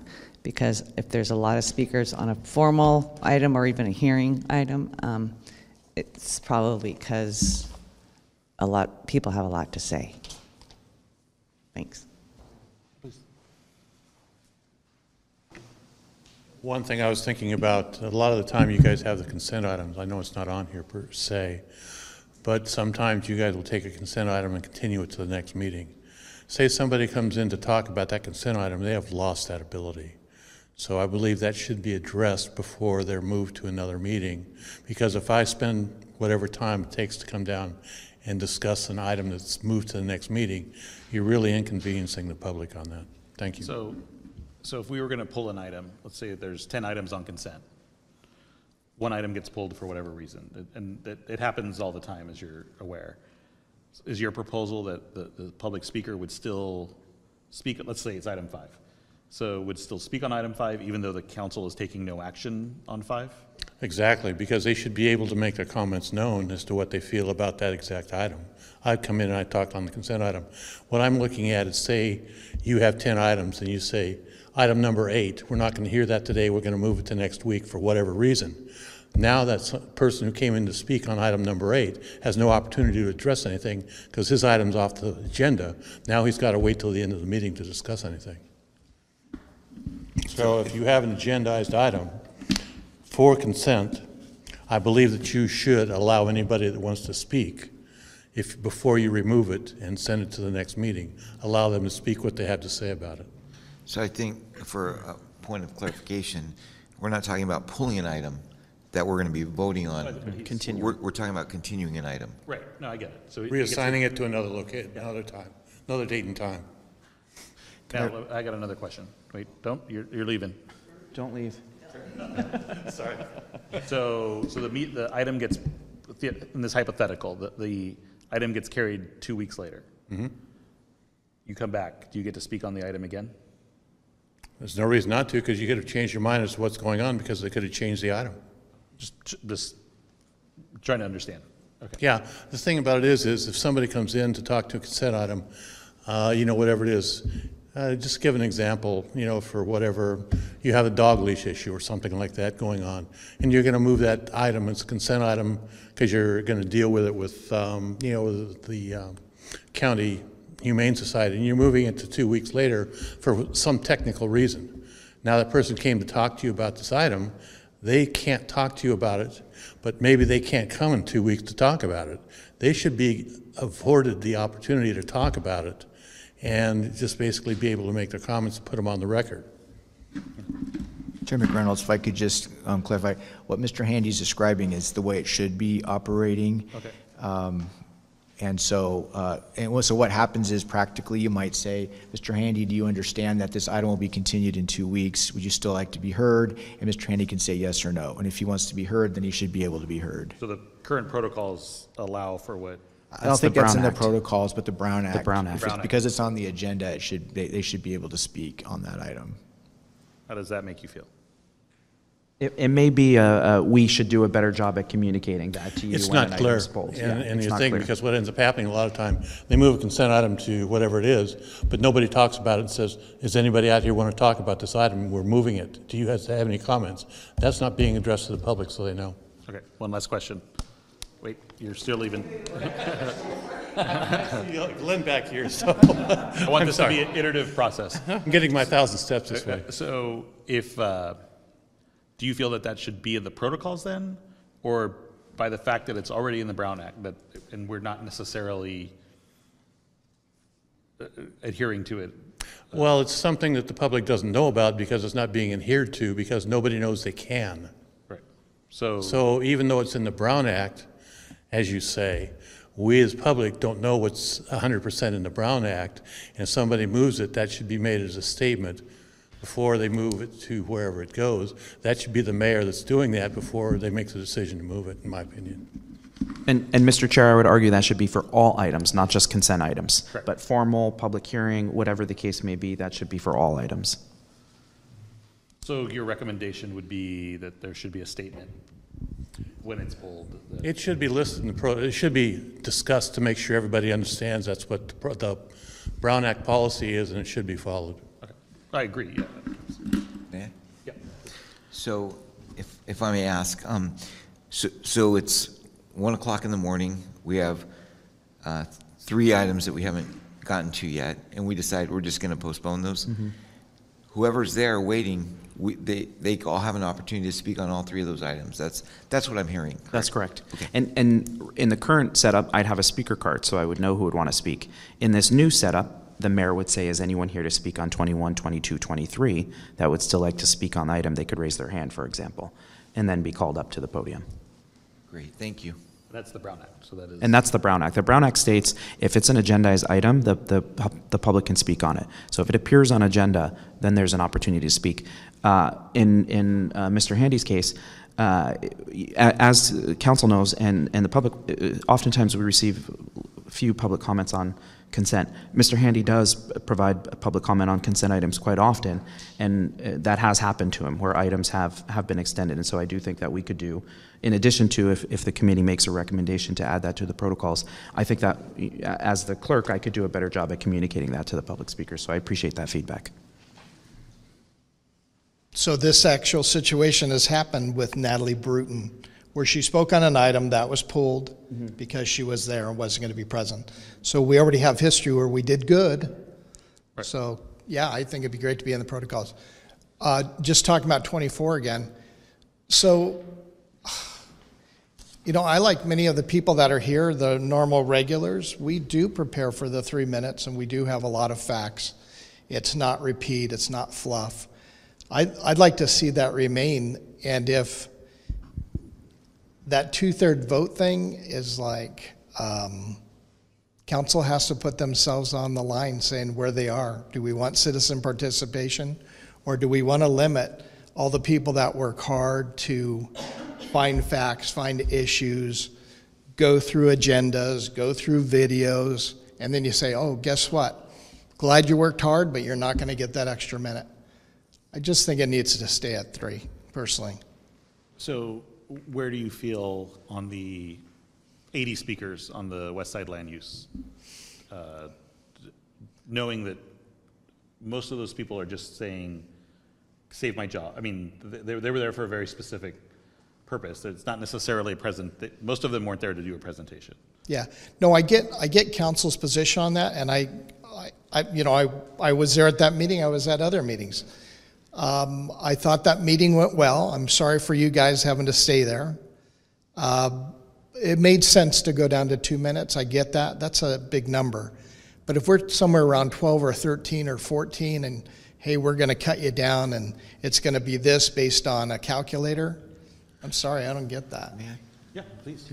So what I'm hearing you say is that are you saying you want to keep it at 3, or you want to keep it at 2 and you want to see if council's going to vote to give everybody 3? No, I want to see it remain at 3. If there is an enormous amount of speakers, I want council to be on the record on what they want to do, because that helps voters when they decide on the next council member for that seat. Is he going to limit time or is he not?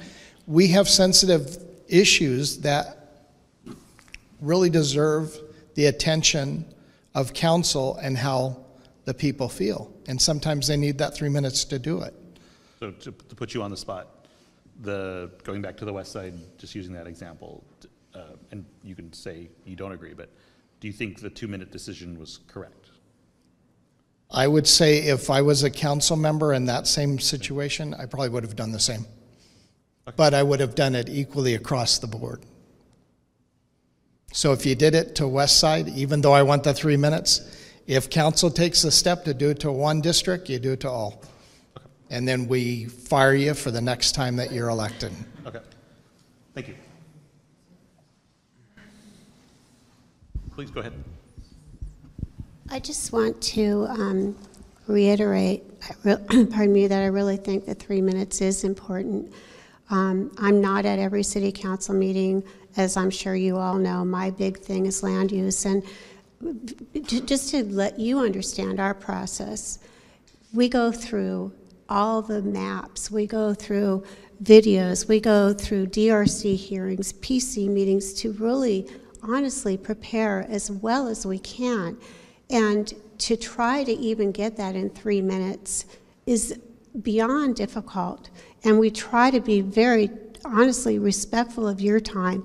But when you're looking at, as Amy said, complex issues and things like that, it worries me greatly that you would change it from 3 minutes to 2 across the board. 3 minutes is important. And as I've said before, I am not a public speaker. I'm nervous right now. I hate speaking. It's not my thing. But I'm passionate, and I love this city, and that's why I speak. So I'd just like you to understand what we go through. I know you go through a lot. I see your meetings. I attend a lot of them. But there is a lot of work behind the scenes, and I just want you to appreciate that, and please keep that in mind. Thank you. I'm going to have a question for you after, so go ahead. This is Scott McCarty. With regard to public communication at the beginning of each meeting, I think it's great that you are slotting more time for more speakers. That's tremendous. My main concern was if there are more than 20 speakers who are willing to speak for 90 seconds at the beginning of a meeting, how you choose those without, say, speaker cards. And I really, really like your idea, Michael, of when you gave the visual of the ping pong ball cage. And to me, having a lottery to do that, that's actually a tremendous idea. And that would work very, very well. So I like the idea of having more speakers at the beginning of the meeting who are willing to speak for a shorter amount of time. My concern was how to choose those. I think a lottery is a wonderful idea. And if people want to stick around for the whole meeting at the end to make their comments, that's up to them. You clarified for me about the long lines. I had initially envisioned, when I read the new protocols, that we would have 75 people lining up around council chambers. Okay, you've clarified that for me, and that makes sense. So now, you just mentioned that, say at the beginning of the formal items, you'd have the mayor call for who wants to talk, and they would raise their hands. So in the case where there are 20, 25 people or more, so how then are they chosen to line up, or how do they line up? What command is given? So say, how are the first 5, if there are 30 people who want to speak, 30 people raising their hands, how are the first 5 chosen? Has that been thought about? If you have a thought, please. Thank you, Mr. Chair. So what I'll share with you is most people want to speak last, not first.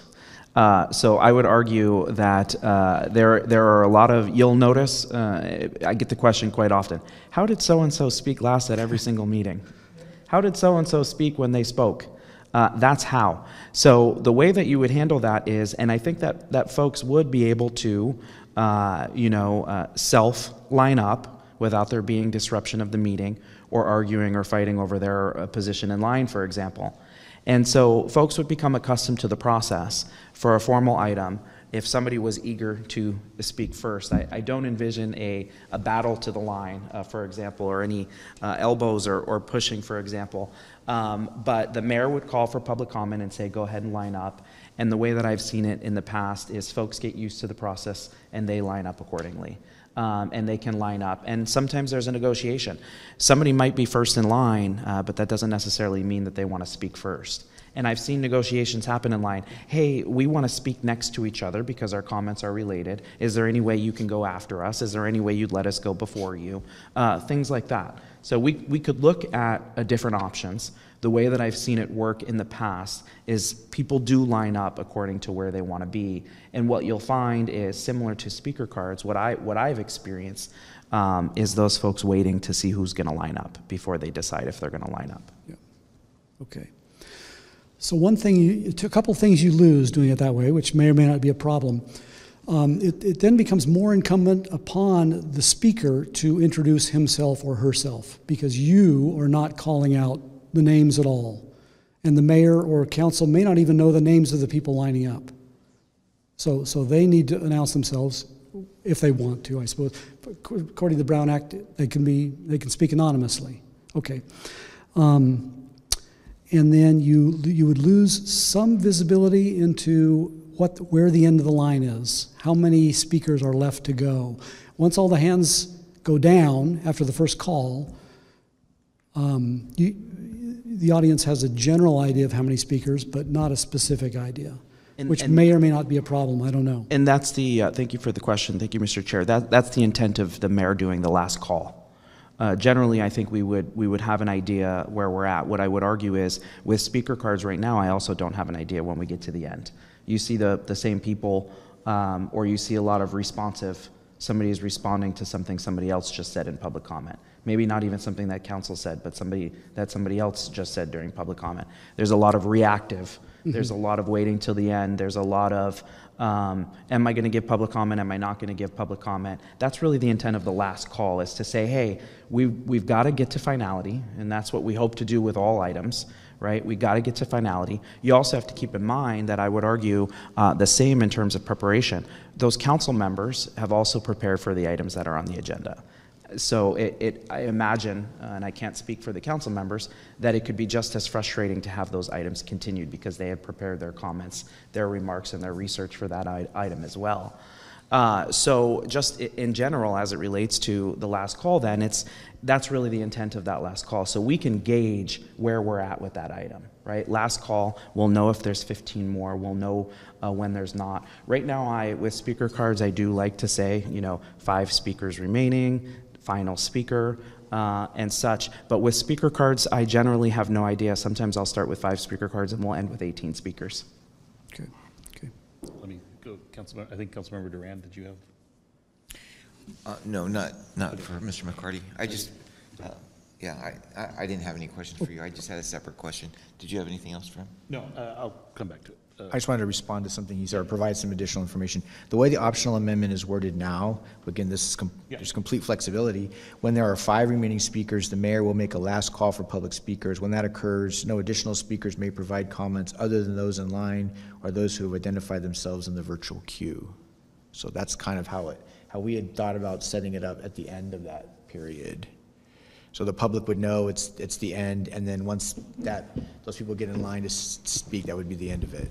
Okay, that makes more sense to me now.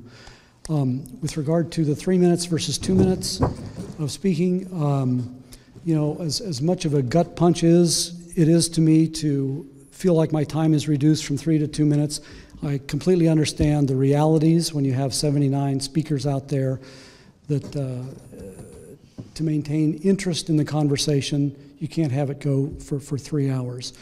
For guys like me who prepare something for 180 seconds, I will just have to come with 2 separate speeches ready. One for 180 seconds and one for 120 seconds. So that puts the burden on me or other people like me, but I can live with that given the realities of issues where many people want to speak. Councilmember Duran. Let me get Councilmember Duran. Yeah, I just had a kind of a comment, maybe a question, and on item number 24, when Mr. Overly was talking about, you know, us voting on allowing more speakers after the 10 to stay at 3 minutes. But I'm wondering if there's an actual number, because I mean, there's I think 10 or 11 of you here right now, and we have people that prepare for their 3 minutes. Is there, what if it was 15 speakers or 20 speakers? I mean, would that, you know, because the reality is not everybody prepares 3 minutes, just, right? And so what if we put that number up a little bit higher and said, you know, like 15 speakers or 20 speakers, and then after that, we drop it down? Or, yeah. Just, you know, curious. So you're saying start with a higher number? Yeah. 3 minutes? Yeah. I would say, as a talking point, 20 would be 1 hour of public comment. Right. Is it realistic to say at 1 hour, if we're going to go into hour 2, should we start reducing time, you know? I think that's your question. Yeah, exactly. When we move into hour 2, is it realistic to say, okay, this is, you know, a lot?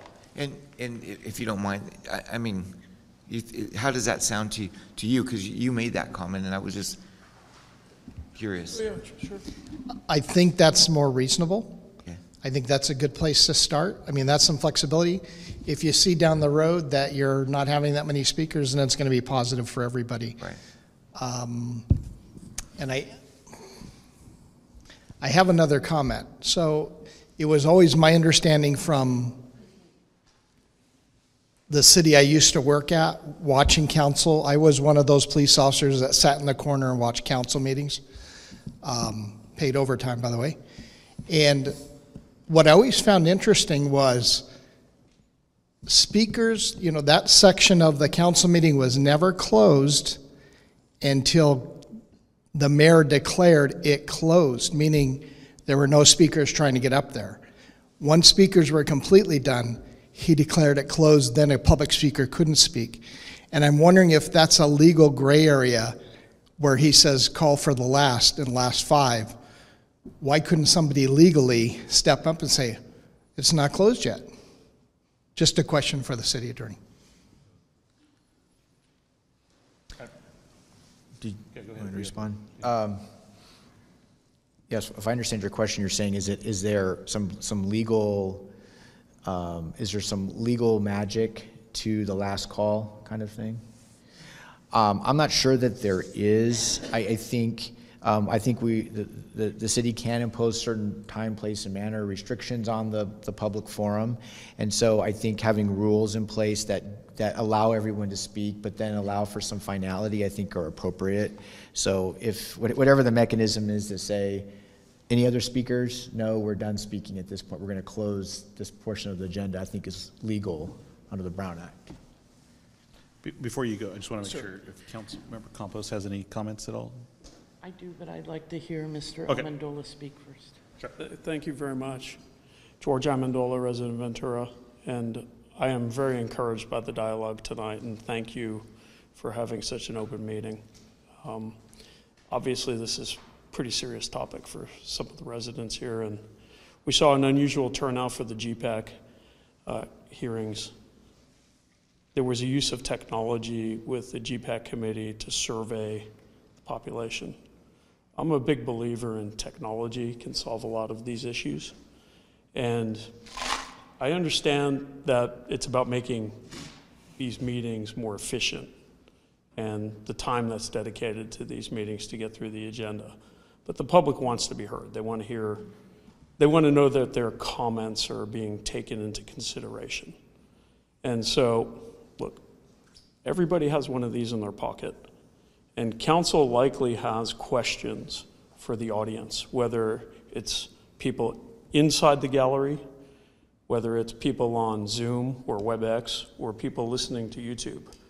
And the people that are logged in via YouTube is generally pretty significant, and they don't have a voice. Most of the time, council doesn't even know they're paying attention during the meeting. And just a thought process. The justification here is encouraging the public to be concise and to the point in their comments while providing some certainty in how much time speakers will have as they prepare.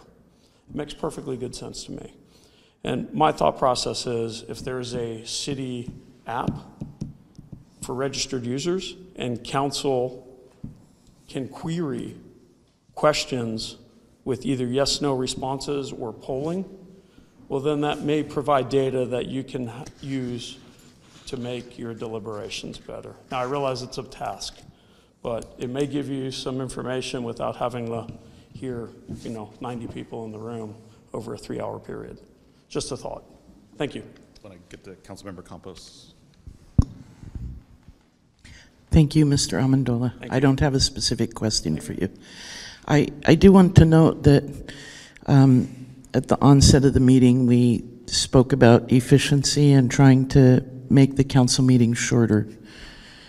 And if I recall, maybe 2 years ago, some action was taken to allow the staff a lot more time in council meetings, and then later limit the time of council members commenting. And I realize we're here about the council protocols, but maybe through the city attorney and city manager, we can find a way to get the entire staff report into the agenda. And I know a lot of them are. I've read 500 pages for a meeting before from one item. But some of them are not. And then we've got a very long slide presentation. And then there are people who came to the meeting based on the limited staff report attached to the agenda, have already spoken, and now have a lot more to say. So I'm hoping that at the same time as we're looking at limiting the public's time and changing our protocols in many ways, that we can also go back and look at the way the staff reports are coming to us.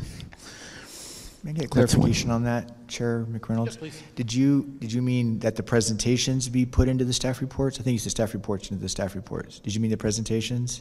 The slide deck?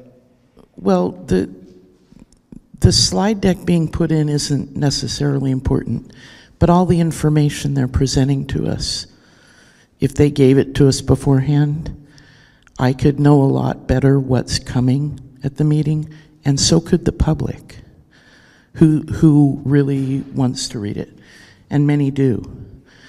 I think that's a very important thing if we're going to talk about controlling the length of time of council meetings, not just put it all on the back of the public and council. Mm-hmm. I think that it has to go all the way around. And then I want to note that five Spanish speakers from my community reached out to me tonight, and there wasn't a Spanish language agenda, so I sat with them and we went through what was published here, and all of them wanted to say they recognize the time is longer with interpretation. If there were a way for them to come with enough information to pre-write their comments, they're willing to give it to the interpreter and just let the English be presented. But they don't know if that will be allowed, so they asked me to recommend that. So I want to get that in there while I'm on it. Sure. Thank you for the question, Councilmember Campos. Chair McReynolds, thank you. So real quick as it relates to the presentations, and then I'll go to that second point. The presentation should never be presenting on information that was not presented in a staff report. What I will say is that we are currently working on an administrative policy which outlines information that's required to be in a staff report. We've also revised how we're doing our city council presentations. For example, we are now preparing them and practicing them 3 weeks in advance and going through them 3 times with the appropriate staff, for example. I will note that a prior protocol, as you mentioned, did limit a staff presentation to 10 minutes, for example. I'll also note that the total amount of time previously allocated to public speakers was 5 minutes in the protocols until 2008. So those are items that can be included in the protocol. What I would say is, as it relates to the presentations and staff reports, I appreciate that feedback. I would encourage staff to take that back and work that into an administrative policy. Of course, something like that could be included in the protocols as well. As it relates to the comments, and you are correct, we don't have a translated subcommittee meeting agenda. Right now, the council did approve a translation for city council meeting agendas. The goal is that we are going to expand to these subcommittees as well. We have limited capacity to be able to do it in-house, so it presents us with a turnaround challenge. I hear your comment, and I will ensure that I take that back and work towards a translation of all agendas. As it relates to the speakers, one thing I will note is that we've heard a lot from the public. Our interpreter does simultaneous interpretation. What that means is they put the microphones down, and the person giving public comment speaks to the interpreter, and the interpreter speaks the English only. What I've heard a lot of feedback from the community, people who have never done interpretation don't understand that process. What I have heard in great numbers is, why are you reducing the ability of the Spanish-speaking population to speak directly into the microphone? I would caution the optics of having to require Spanish-speaking residents to submit their comments in writing prior. I would just caution the council of the optics of that. Of course, anyone can submit their comments in writing before, and if they preferred for their comments to be read by the interpreter, I don't see any problem in that. But I would just caution council of the optics of saying our Spanish-speaking residents have to submit their comments in writing in advance. Now, if they did want to submit comments in advance and were present at the meeting and preferred for the interpreter to read those comments, I don't think there's any problem with that. Thank you. Because, I in no way suggested that they must be required to do that. This particular group offered that. Sure. So ideally, do we have anybody else that wants to speak after? Okay, so if we can do that, so we can start talking. It's November now, so let's say we're going to start talking turkey. I wanted to just comment on the idea that was brought up recently regarding perhaps having the first hour of public comment consist of 3-minute present speeches, and after that, reduce it to 2 minutes. I think that's an interesting concept and might be worth pursuing. One thing that it might alleviate is that jockeying for position to speak last, and that would mean that people who really have something to say for a full 3 minutes would want to step up in line and speak earlier. So that's a very good and compelling idea. May I? Yeah, please. I just wanted to make a comment to what you said, Mr. Amendola, that the people on YouTube, they don't have a voice. We don't hear them. Except I want to let you know, when I go home at night, my wife, she tells me everything that I needed to hear from her watching on YouTube. So she definitely has a voice. I get the same thing. Can I make a clarification on what the comment that was just made? Did you mean that we would have 3-minute time speaking for the first hour and then it would cut to 2 minutes? I don't think legally we could do that. Yeah, no, I think that, I think my idea is, if we have the 21st speaker, it's kind of like the chart that we would then all time would be reduced. All time, because you have to treat everybody the same. But, yeah. Yeah, the Brown Act does say that the rules have to be applied broadly. So if you start with one protocol for the first speaker, it has to be the same for the last. Get up there. Go ahead. Do you want to jump in right there? Okay, thanks. But I'm confused, sorry. If it's the same protocol, you're saying that after 10 you're cutting it. So why can't you just say it's 20 or whatever and then cut it? We can. We can. Yeah, we can. Yeah, that's what I was Okay, I'm sorry. I recommended that earlier, yeah. But we just have to treat everybody the first 20 speakers can't be 3 minutes, and then everybody after that 2 minutes. What they're saying is everybody has to be the same, so. And the way with the public communications, for example, that's agendized twice. So there's a public communications at the beginning of the meeting, there's a public communications at the end of the meeting. So the protocols would be clear for the public communication items at the beginning, which we would set at 90 seconds. The protocols would be clear at the second public communications, which anyone speaking at the second round, it would be clear at the 3 minutes. So all we're talking about is the beginning and the end. Well, that's for public communications. This item number 24 is speaking to items outside of public communications. And so what we're saying is, in a formal item, for example, you have 30 speakers. You couldn't take the first 20 and give them 3 minutes and then take the last 10 and give them 2. You have to apply the rules broadly. The difference with public communications is the Brown Act does allow flexibility in how we manage. Some jurisdictions, for example, might only take those 10 and not allow for public comment at the end. Some limited to the number of speakers, some limited to the time when they take the agenda. There's more flexibility with public communications item because those are non-agenda items that council cannot act on. As it relates to formal items or items that council is going to act on, the protocol should be applied broadly to all speakers. Thanks for that. And the 90 seconds is just voluntary. So we're not saying you can only speak 90 seconds. You can come back and speak 3 minutes if you want. Mm-hmm. So you can speak 3 minutes in the first part, not just 90 seconds? What did you do? No, the first part of the meeting would be set aside for those who want to speak for 90 Right. seconds. Okay. If you want to speak for 3 minutes, you'd have to wait to the end. Got it. Again, on 24, so since it's going to be consistent across the whole protocol for the city council, I just also want you to know that 3 minutes is not that much in an appeal when you're trying to make your argument in 10 minutes and then have supplemental speakers to support your argument. And if you cut it down to 2 minutes, it's going to also carry over into hearing items, which could be appeals. And I'm just thinking back to how hard everybody worked for that 211 project. There's no way we could have done it with a maximum of 6 minutes, 2-minute speakers. So, think about all the different areas that it's going to be used for if it's going to be consistent across all agenda items. And Mr. Chair, if I may just comment on that, that's why there's a different process for public hearings. An appeal is a public hearing. That's why an appellant gets 10 minutes, an applicant gets 10 minutes, a 5-minute rebuttal, a 5-minute rebuttal. So I realize there may be public participation as well, but the appellant and the applicant have additional time for that exact reason to present their appeal or to present on their application. And that's why public hearing items, for example, remain where we have, and I know it was commented in the beginning, we should reduce that time as well. That's why, because the appellant and the applicant in a due process hearing need more time. And that would also include the public speakers for a formal hearing item. So the would be 3 minutes. Still. Exactly. Okay. Thank you. Sorry about this, guys. You've been getting a lot of information multiple times tonight. In regards to presentations, I'll give you a case in point.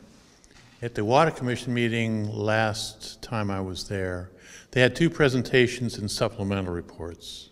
They had one presentation attached in the agenda to the item. So the problem is a lot of people do not understand that there's presentations in both locations. I believe any staff presentations should be attached to the agenda item in the agenda, because having to go into supplemental reports to find it, it's mixed in with who knows how many things. And it's very confusing to figure out what's going on. It takes a lot of time, even if you can take the time to find it. So my comment is, if there's a presentation by the staff, attach it to the agenda item so the public can see it very easily and readily go through it if they want to at the same time that it's being presented. Otherwise, it's really not available. In regards to the issue of agenda items that come in, I believe that if you have a long meeting, case in point, the Avenue area where they had all the presentations about everybody up there talking about the GPAC issue, 70 speakers, I believe if something like that happens, the mayor should be addressing the agenda and possibly putting off whatever is going to be discussed. It's not going to be discussed that night to the next meeting at the very beginning of the meeting, directly after the pledge. That's when it's done. Because that way, anybody that's in the audience can see what's going on. We can say, we're going to address la-da-da-da-da-da-da. And this one, we're going to continue till whatever. Instead of waiting until 10 o'clock at night, oh, we're going to continue this until next week because we don't have time. That's not doing the public any good and any service at all. It's really not fair and equitable to them. In regards to asking for surveys, I know Zoom, I was on a Zoom meeting today, and during the presentation, they were throwing up surveys in the middle of it. So people were getting the information, they were getting it back, they were giving the information.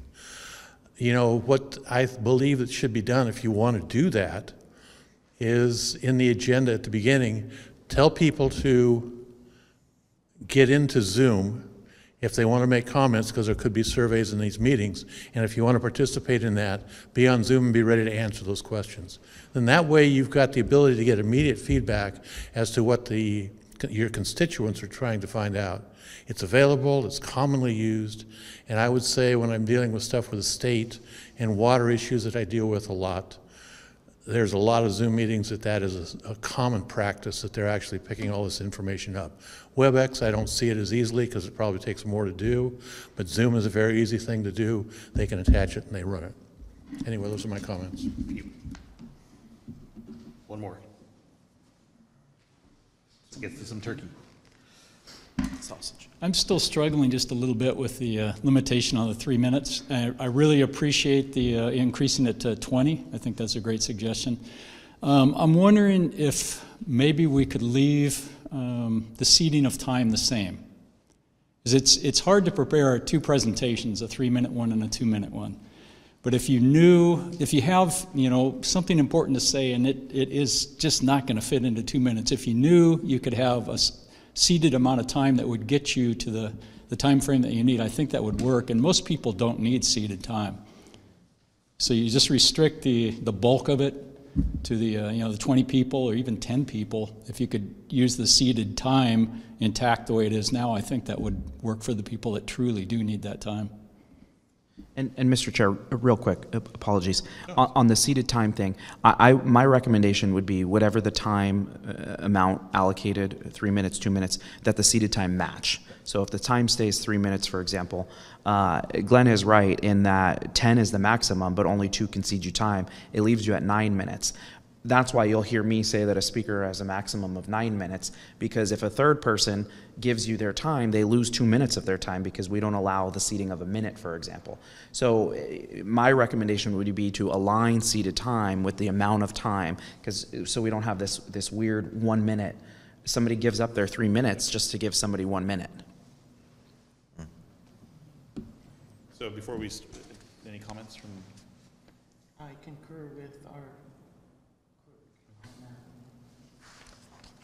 Okay, so we're going to do straw polls. So looks like we've lost some of you. But, so let me see. There's 1, 2, 3, 4, 5, 8.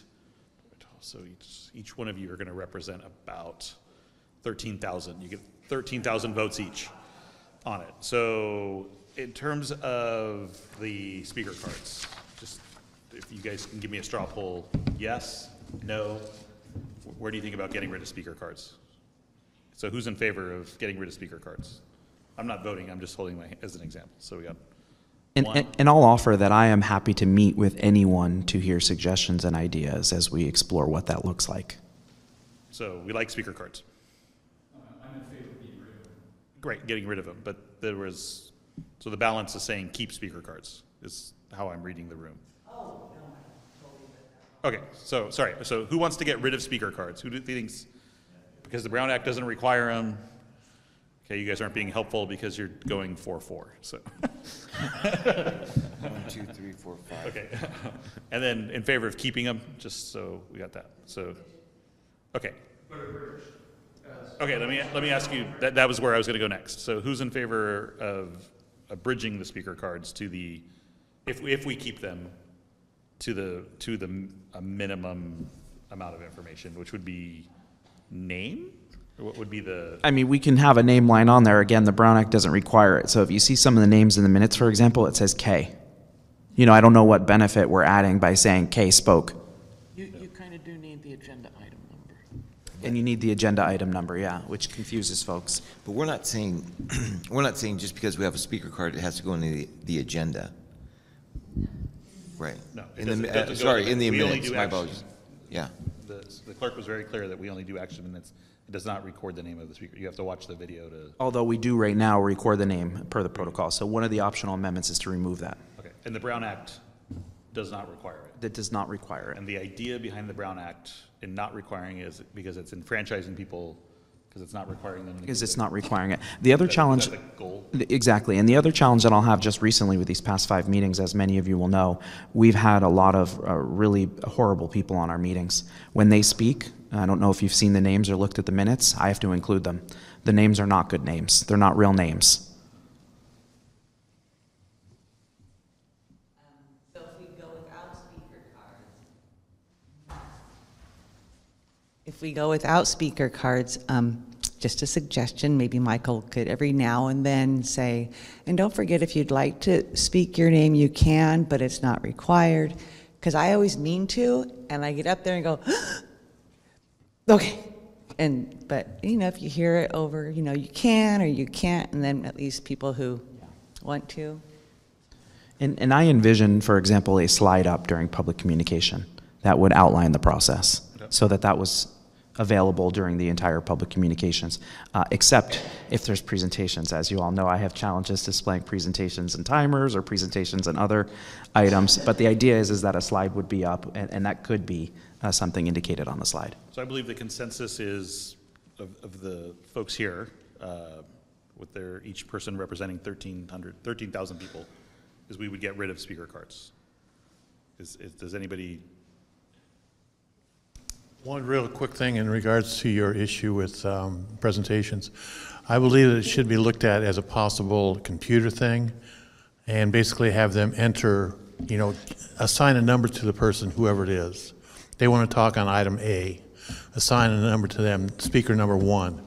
And the person out in front, one of Mike's assistants, would give them a card or a receipt that says you're number 1. That way you've got it both ways. So you've got a listing on it, and if you want to do a random selection, you could take those numbers and you can throw them in a hopper, do an electronic hopper, randomly pluck them out the way you want to. So it gives you the best of both worlds as to what's going on. But the key to it is have somebody outside that's got access to a computer that can identify the number to the actual item that's being discussed. And then that way you're taking care of everything you have here. And my goal just is, we're just providing policy direction to staff. So in terms of the actual execution, we would leave that to staff to come back with the recommendation in terms of the execution of the. I'm not opposed to the speaker cards, but would it be possible to see it in action before a formal policy was made, so you could actually see the process? And I do like the idea of the name on the card, because I'm one of those people that don't introduce myself, A, because of time, and B, because I've been called up and my name has been there, so everyone's heard it.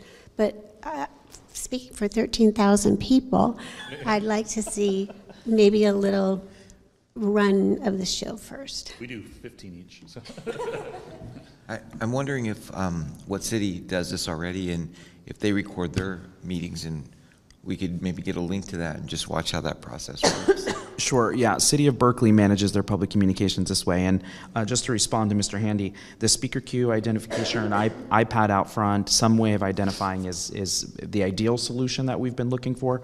The county does very similar. They have a kiosk outside. You pre-register for comments, randomizes, things like that. It's definitely something we're exploring. However, we can make the process more efficient than a physical card that's requesting more information than we need, we're open to.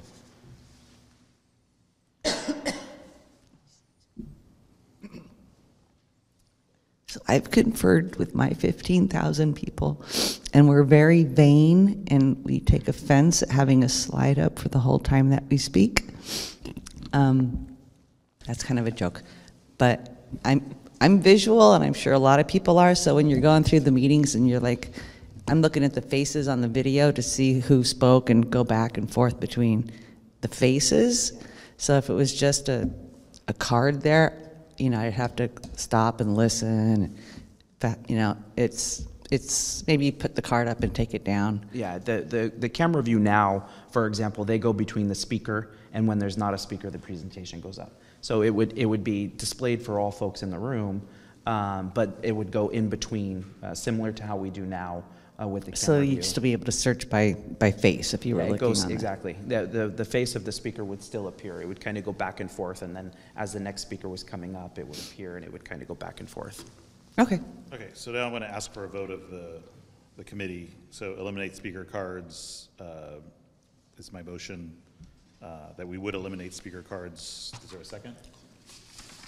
Yeah, I'm fine with that. Okay, so can we get a roll call vote on Sure, and so just to be clear, this is on recommendation number 23. 23? I think it's 20, I think it appears twice, actually. Yeah, the two places it appeared in the proper protocols. Okay, so to eliminate speaker cards, we have a motion and a second. Councilmember Campos? Yes. Councilmember Duran? Yes. And Chair McReynolds? Yes. And the motion carries. Okay, next item is, let's take on the 10 speakers. Well, no, I'm sorry, I want to go somewhere else. The public communications. Okay, so I would be interested, so this is item 26. 26. So I would be interested in seeing that we bring at every meeting public comment up, so that on the, so my proposal is we would do 20 speakers, up to 3 minutes for public comment on the first meeting of the month. And then with a 2/3 vote, can be reduced to an appropriate time. I mean, does it have to be 2 minutes, or can? There's nothing that states the amount of time. Okay, so that there would be a if it's 21, maybe we want to go to 2 minutes and 30 seconds. I don't know, something. But the goal is really to speed up the meeting, that we're limiting, not that we're limiting public comments, because then at the end, we'll bring public comments again, right? It appears twice, at the beginning of the meeting, at the end of the meeting. So That's right.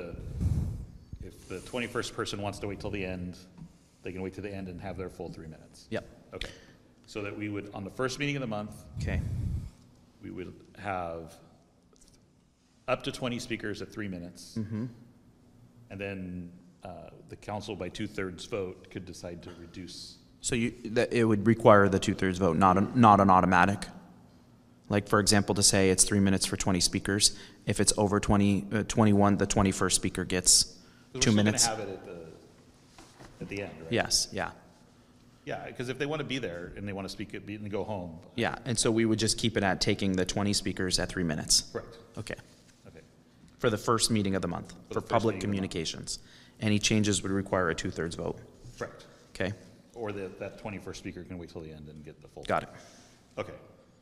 The second meeting of the month, we would bring public comments from the end up to the beginning, but it would be for 90 seconds. And then it would again be for 20 speakers. 20 speakers. And then if they want to stay to the end, they can have the full 3 minutes. Okay. Okay, so I'm going to ask a straw poll first before I ask for a second. Could I suggest we say for all consecutive meetings? The first meeting is that way, because in the event that we go to Special 3 or meeting 4 something like meetings, that. yes. Yeah, no, I think that's, so if we have a special meeting. Sure. Or a workshop. Sure, okay.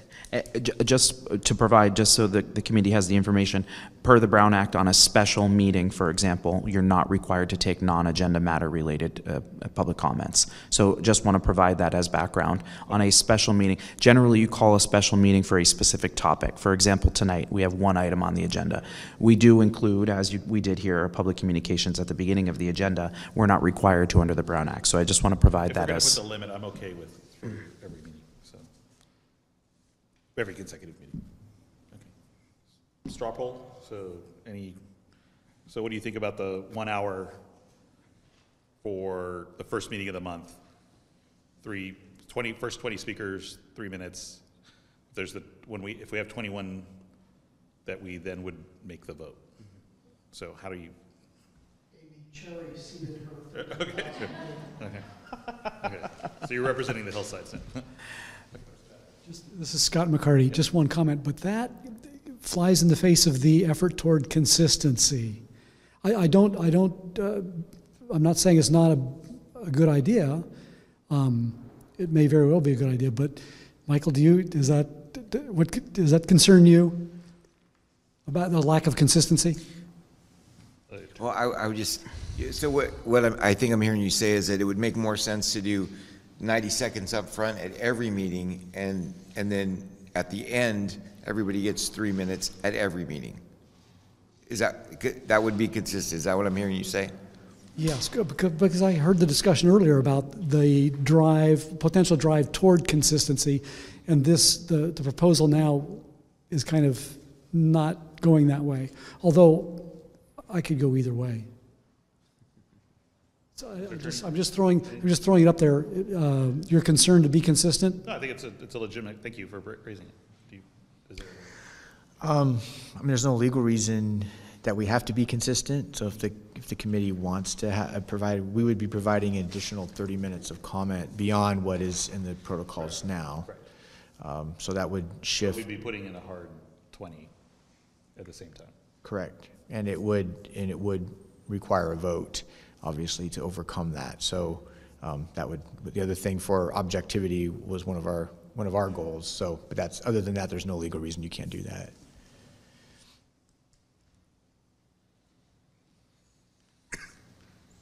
Are you changing it from 3 minutes to 90 seconds? So my proposal is the first meeting of the month, it's 3 minutes at the beginning of the meeting. Okay. First 20 people. If we get more than 20, so more than an hour, we do something potentially to shorten the time or ask if somebody wants to wait till the end on it. So I believe that's consistent to what we currently do, except for we're putting a hard hour kind of there, which we theoretically, currently the current protocols is there's a hard 30 minutes that we've been inconsistent in ever enforcing. Okay. So my goal would be that we're putting a hard hour in for public comment, and then on the second or consecutive meetings, we would move public comment up, but we would do 30 seconds. 90 seconds. 90 seconds, so 30 minutes. 90 seconds, which we don't do now. So we don't allow public comment at the beginning. Right. So we're bringing it up, but we're limiting it to 90 seconds as opposed to the full 3. And if you want to stay for till the end, you get the 3. So we're increasing public comment. Are you just doing it for 2 meetings, or are you doing it for every? No, per Councilmember Campos's, it would be every consecutive meeting. So after the first meeting. So 90 seconds, and then is there a limit? I think 20 speakers. 20 half hour. Yeah, so on it. So then my second, okay, well, we got a comment, and then. This is great, being able to have a dialogue with you. So on the first meeting, there's 21 speakers. Then it has to be a 2/3 vote to limit it from 3 minutes? Correct. Okay. Or we could just ask somebody that, would you mind waiting till the end? Which they might say yes. Okay. Okay, so we're all clear. It seems like everybody, the first meeting of the month, everybody seems, so the second meeting of the month, or consecutive meetings, sorry, I keep saying the second, but the consecutive meetings, the 30 seconds, 20 speakers, 90 seconds. Sorry, there's too many numbers. Thank you. 90 seconds. I'm used to working with Excel. So 90 seconds, 20 speakers. So we're moving it from the beginning, but we're limiting it to 90 seconds. But we're still allowing the 3 minutes at the end. How does that, as a straw poll? Okay. Okay. Now I'm going to make that a motion for the. Is there a second? I'll second. Oh, go ahead. We're both second. Okay, so he's thirding it. Okay. Okay. Okay, so we do have a motion and a second. So just to repeat, so we're all clear, the first meeting of the month, public communications would be at the beginning of the meeting. We'd have 20 speakers for up to 3 minutes, which effectively sets the public communications portion at an hour. Any additional speakers would be granted that 3 minutes at the end of the meeting. All subsequent meetings of the month after the first meeting, depending on the number of the meetings, public communications would move up to the beginning of the agenda on all agendas. However, all subsequent agendas, we would say 20 speakers, 90 seconds, which effectively caps us at a half hour for all subsequent meetings after the first meeting of the month. Correct. And you can shorten time on the first meeting with a 2/3 vote. With a two, and did you want to apply that 2/3 across the board in general, if there are any changes to public communications require a 2/3 I think for consistency, yes, I vote? would like to add it. Yeah. But it would be a harder vote. I Yeah. think, at that point, because it's so much. You're already half the time. Councilmember Campos? Yeah, could I clarify? So you're talking about not just the general public comment, but also in items? I think A we're 2/3 vote. 26 right now is only as it relates to public communications. Okay. So Thank you only for the clarity. non-agenda related matters. Thank you. Okay, everyone clear on the motion? Great. Councilmember Campos? Yes. Councilmember Duran? Yes. And Councilmember McReynolds? Yes. Okay, 3 ayes and the motion carries. Okay. Next, let's talk about seating time. So, so right now, correct me, the protocol allows 2 people to, even though it says 10 minutes, you're only allowed to receive the time of 2. That's right. And I'll just clarify real quick, and I probably should have clarified before we took the vote on the last one. The current protocols do not allow the seating of time under public communication items. So that's the current protocol. So that protocol will still stay in place. So if we refer to anything other than public communications items, yes, the current protocols allow for 2 speakers to cede their time, but there's that conflicting time because the protocols do say 10 is the maximum amount of time, but only 2 are allowed to cede time. So do we practice the seating of time during public communications? We do not. No, we do not allow the seating of time during public communications in the current protocols. And so this optional relates to amendment, formal items. it only, as it relates to seating of the time, it only relates to formal items. Well, it relates to all other items but public communications because it relates to consent, public hearing. We could potentially have a new category called old business or information reports as an example. It would relate to all other items other than public So the communications. recommendation is to make it consistent. So it's 2, so the maximum time would be 9 minutes. Well, again, I think item number 24 is the one that's relating to the total amount of speaker time.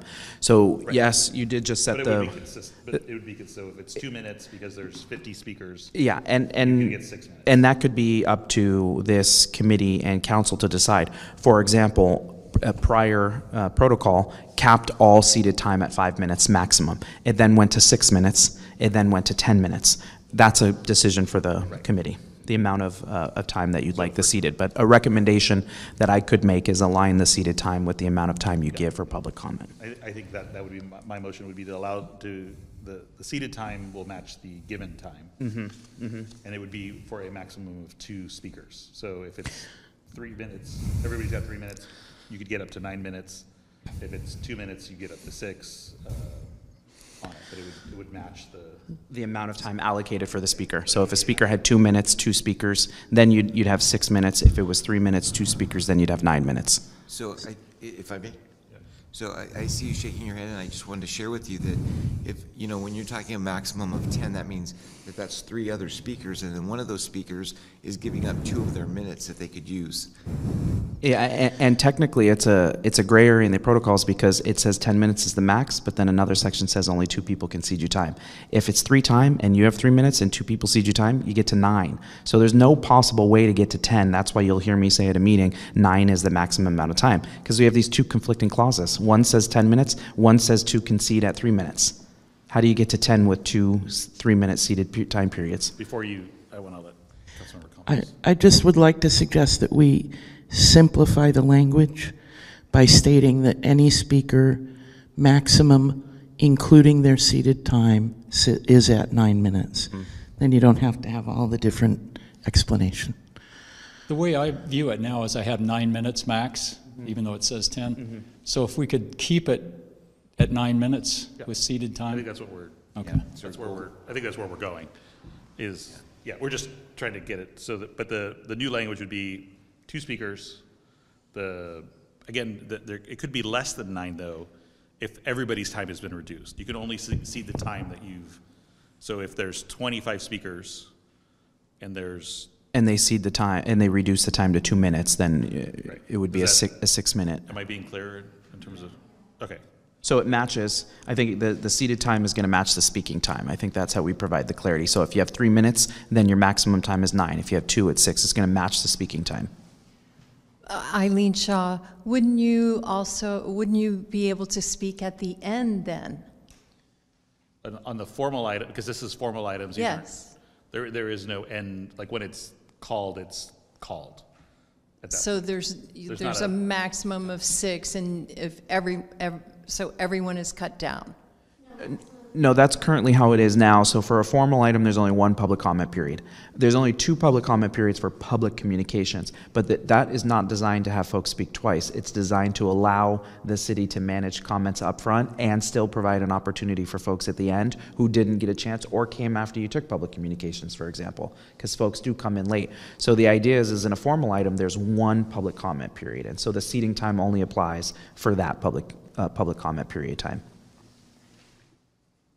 So if it got cut to 6 minutes, if you prepared for a 9-minute, it gets cut to 6, that's really tough to, on the spot try and take 50% or 33% of the presentation out. If it gets cut to 2 minutes, if you could allow it to go to 8, i.e. 3 people concede time. Well, help me understand, if for some reason we had that many speakers, council could still vote if they wanted to do more time. So it could still happen. Yeah, and I think a viable path forward could be just saying speakers can have 2 seated time allocations to them. The time would be determined, right? Because we're getting into variables here. If it goes to 6, then it goes to 8, but if it's at 3, it's at 9. I think a clean way of doing it is just saying there's a maximum of 2 people who concede time, and the time limit of that time applies to the seated time. I don't dispute that that's a clean way to do it. It's just if you've got a 9-minute presentation, trying to have it coherent and concise. In his scenario, apologize, is there anything that would prevent, if let's say you have a 9-minute presentation, I did the first 6 minutes, is there anything that Councilmember Duran could come in and finish the presentation? There's nothing that prevents that, and actually, per the protocols, the council and mayor should be suggesting that when there are groups, for example, and one common practice in other jurisdictions. Again, these rules can be waived right by council. So in another jurisdiction, for example, there's a large group there, and the mayor might determine, hey, there's this many people here, they should actually have 15 minutes, say, right? And they work with that group to allocate that time. But yes, speakers could work together to present their items, and they could work together with council as well to ensure that everyone has the amount of time, if there was collaboration, coordination, and notification prior to the meetings. Does that add some level of comfort? I mean, I know it's not exactly what you're... It's feasible. It's just, if you have a presentation that's 9 minutes and now you're only going to be allowed 3 and you have to find somebody else to be as knowledgeable about your presentation and do it coherently to present that other 3 minutes or the 2 minutes, whatever it might be, it's really tough to do. I mean, I understand the beauty of making things consistent. And I believe in that, but it's just, well, at least for me, other people on the fly, they can probably take a 9-minute presentation and do it in 5 minutes if they need to, but I can't do that, and have it have the impact that I intended to have. There you go. I just want to reiterate that the 9 minutes is important when what I'm thinking of specifically is when there's slides up. Yep.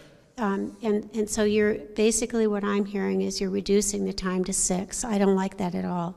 And I honestly, in my experience, I haven't seen that many times that you're actually looking at 9 minutes. It's usually less, but when it is 9 minutes, it's been carefully done, and one person couldn't take over. They haven't looked at the slides.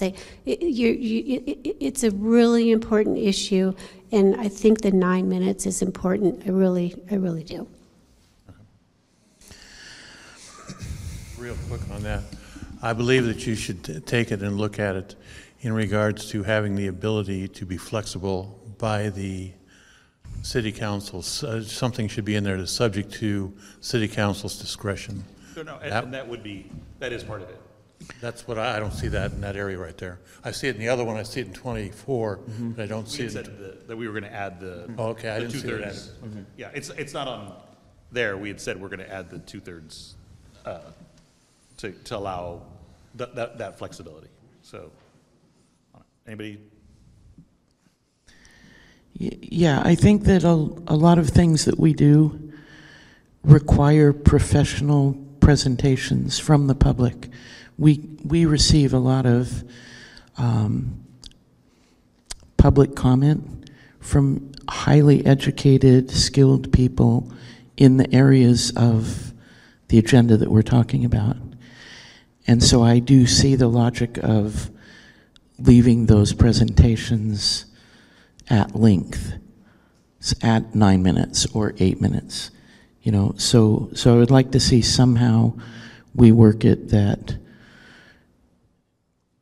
if we're cutting the time, 3 can cede time instead of 2, or somehow we should be able to work that into the language and craft it efficiently. Okay. Any other?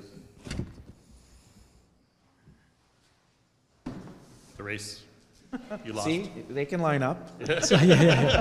So this is Scott McCarty, and I think Liz, that idea has great merit. So, and that I don't think that would be hard to implement if we're cutting time from 3 minutes to 2 minutes for an excessive number of speakers, then allow 3 people to cede time instead of 2. I think that's a great compromise. Is that from somebody who wanted consistency?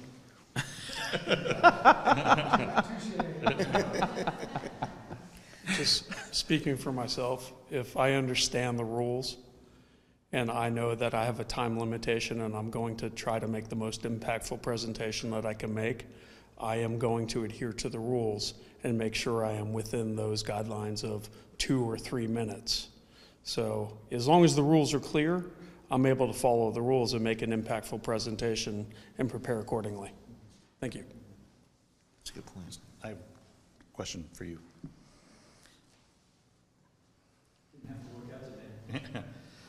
Okay, so in Councilmember Campos's scenario, so now your time is still being cut to 8.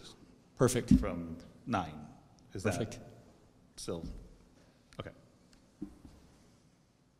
And then for the attorney and clerk, to Councilmember Duran's question, the inconsistency between the 2 and the 3, is that, does that create an issue, or?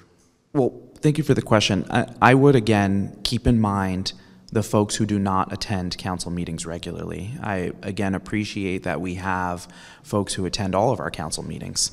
But keep in mind the complexity of have never attended a meeting and now needing to determine if time's been reduced, the amount of time that can be conceded. So, you know, of course, whatever the recommendation of this committee is, we will make the language clear, we will make the rules clear, and we will implement it.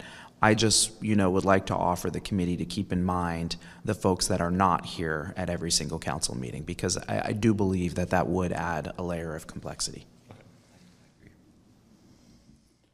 So your motion is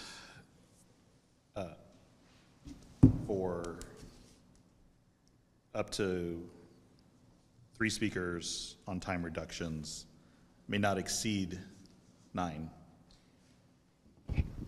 I think it would have to be when the time's reduced, it's going to be reduced to 2, then the maximum time would be 8. Is that correct? Mr. Well, McDonald? that would be allowing 3 seaters. So if when it's 3, it's 2. And see, so this is the thing. If it's 3, there's 2. If it's 2, there's 3. It's 8, it's 9, all for the same procedure. So, Right. So if time is reduced to a minute, I'm not saying it's going to do that. I mean, 200 speakers or something. I can't imagine where we would do that. But then you would still only get 3 minutes in that crazy scenario. So because you'd get 3, or Seated. you get 4. I guess you'd get 4. Sorry, you'd get 4 minutes. And so for the 3 minutes, would we still be allowing only 2 people to seat, or would we set a standard to say 3? So instead of saying time, you could say, when the maximum time is allotted, a speaker can have 2 people cede time to them. When time is reduced, 3 people can cede time.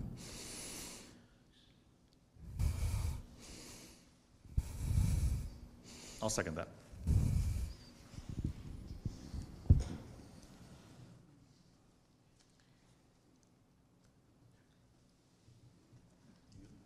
No, I just, it's. You want consistency. It's too complicated. I mean, my gosh, let's be consistent, is my point. Let's just be consistent.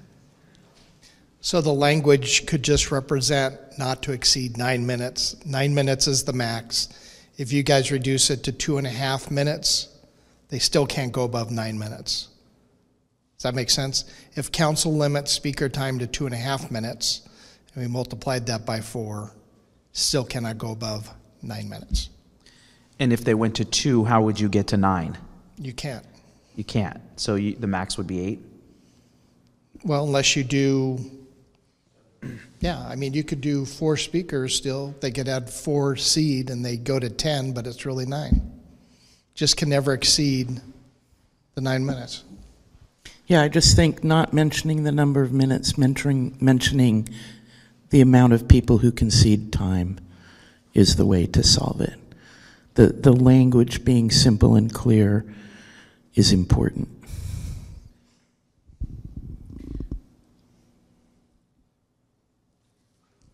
I think Mr. Overly's point, though, is, does it really matter? Because you're losing speakers, so we're not extending public comment. We're just reducing the number of speakers in his scenario. So if it had to be 10 speakers had to cede their time to get to 9, so be it. This is the way I understand your comment. Yeah. You have the number 9 for every possibility. Cannot ever exceed that number, no matter how many people cede time. Yes, I agree with that. Basically, if you went down to 1 minute, it would be 8 seeds. If you went down to 30 seconds, it would be 17 seeds, because the speaker himself can't cede to himself.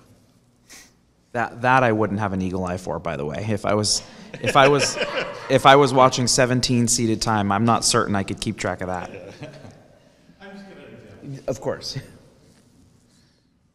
mean, there's a motion on the floor, unless you're gonna. I understand. I understand Mr. Overly's comment, and I will withdraw the motion as established. And may I amend it? So if council reduces time based on the numbers, or just simply, if council reduces time for public comment in a formal item, the maximum time can remain 9 minutes. Does that work, Mr. McDonald? I think that a maximum amount of time that can't be exceeded works. The question then comes into the play is who is ceding the time and how many people are ceding time, right? So if we're at 2 minutes and you're saying 9 is the max, we find ourselves in the same situation. We can't get to 9. Do we go to 10 and then somebody loses a minute? We could, right? But at 9 minutes and 2 minutes or 1 minute, you can't, it's like you can't get there. So it's kind of like the same thing now. 10 max, 2 seeds, you can't get to 10. So it just presents us with a challenge, and then you're adjusting the number of people who can seed. So then there's 2 variables instead of 1. The challenge becomes somebody is going to somebody will lose time. Right, and I understand that. I've ceded time and lost time before. It's something that the public may or may not accept. This is Scott McCarty. I think we were almost there, and then we're moving away from it again.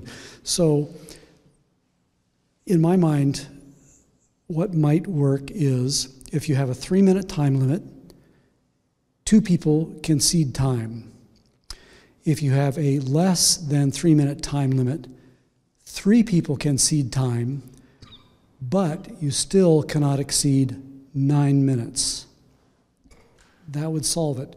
Because we've been talking about increments of 3 minutes or 2 minutes, but to Glenn's point, if City Council says, okay, you've got 2.5 minutes, that throws a big wrench into things. So just say, if for 3-minute time allotments, 2 people concede. For less than that, 3 people concede, but still not go over 9 minutes. And I think that would solve the issue.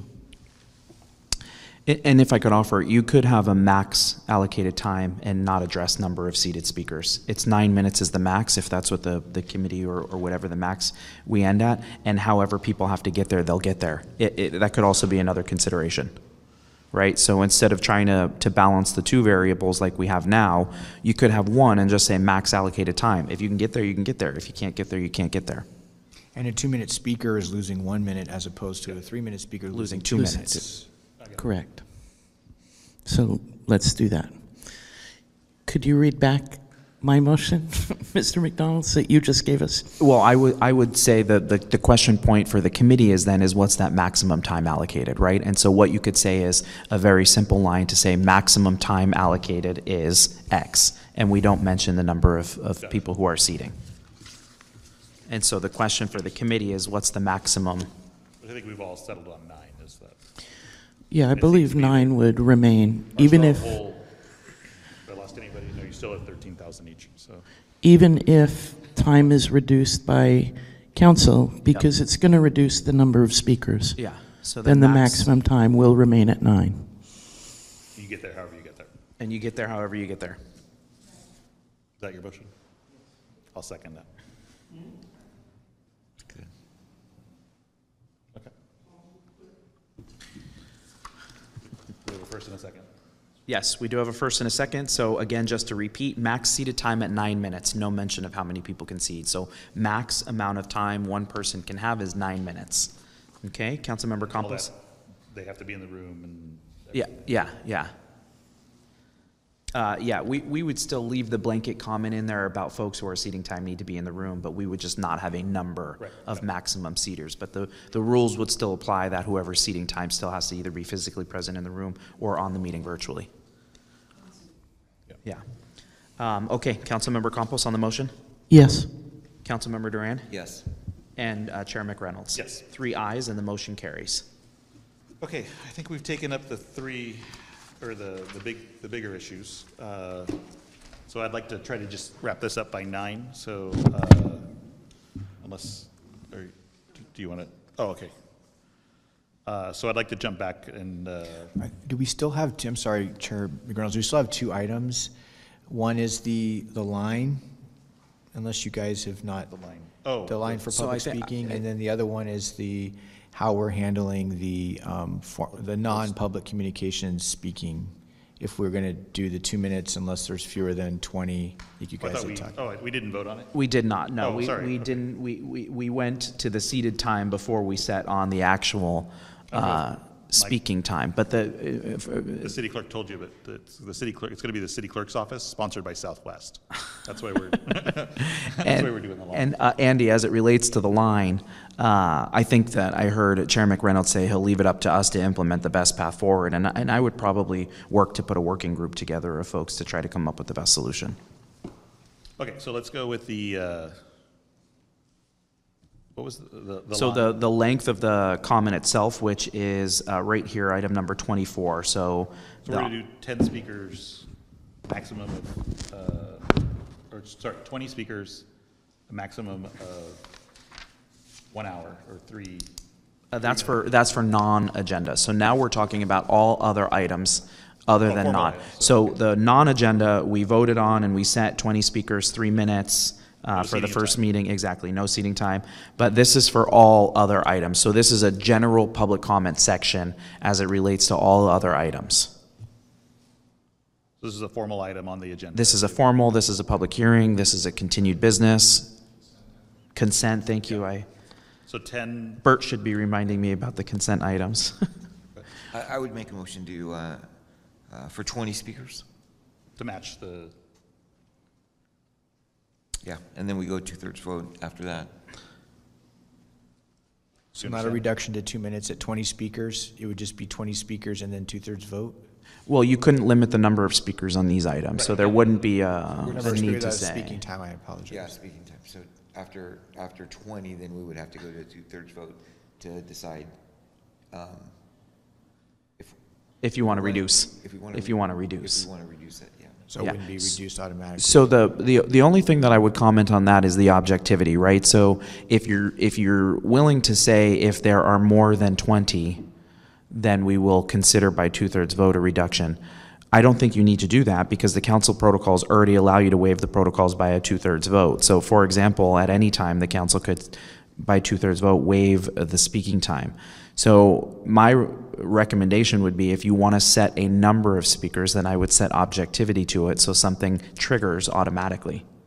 Otherwise, there's really, it would kind of be a duplicate protocol because if you said if there were more than 20, council could by 2/3 vote reduce the speaking time. You could do that without saying that.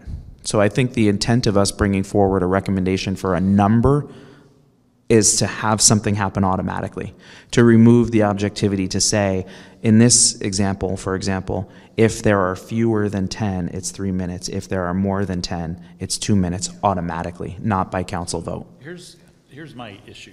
So it is rare on any item that we have 20 speakers, like ever. But if we do, it's 60. It's never, there's not there never seems to be an in-between. There's never 30. Mm-hmm. It's always, it either goes from, less 20 than to 50. Yeah, it jumps, it's a big jump. It Mm-hmm. it's never like 25. Mm-hmm. It's always something, bigger. And that's kind of where I have the issue with the automatic, because I think we'll rarely, let's pretend the number's 20. I think we'll rarely get to 20. I mean, I think we rarely get to 10. Right. On any. Well, and that's why our recommendation here actually keeps the 3 minutes, because that's our argument as well. You're not going to, in most instances, get to 10, so the standard remains 3 minutes. It only adjusts when there are more than 10. That was kind of our logic behind it is, if we generally have less than 10, then the standard 3 minutes remains. And so in that instance, we're not making a recommendation to amend the speaking time. It's only if there are more than 10, right? And so that was kind of, and the number is the sweet spot for the committee, right? For us, we took the 10 because, again, it was in the protocols. If the sweet spot's 20, 30, 40, 50, whatever the case may be, or there isn't a sweet spot.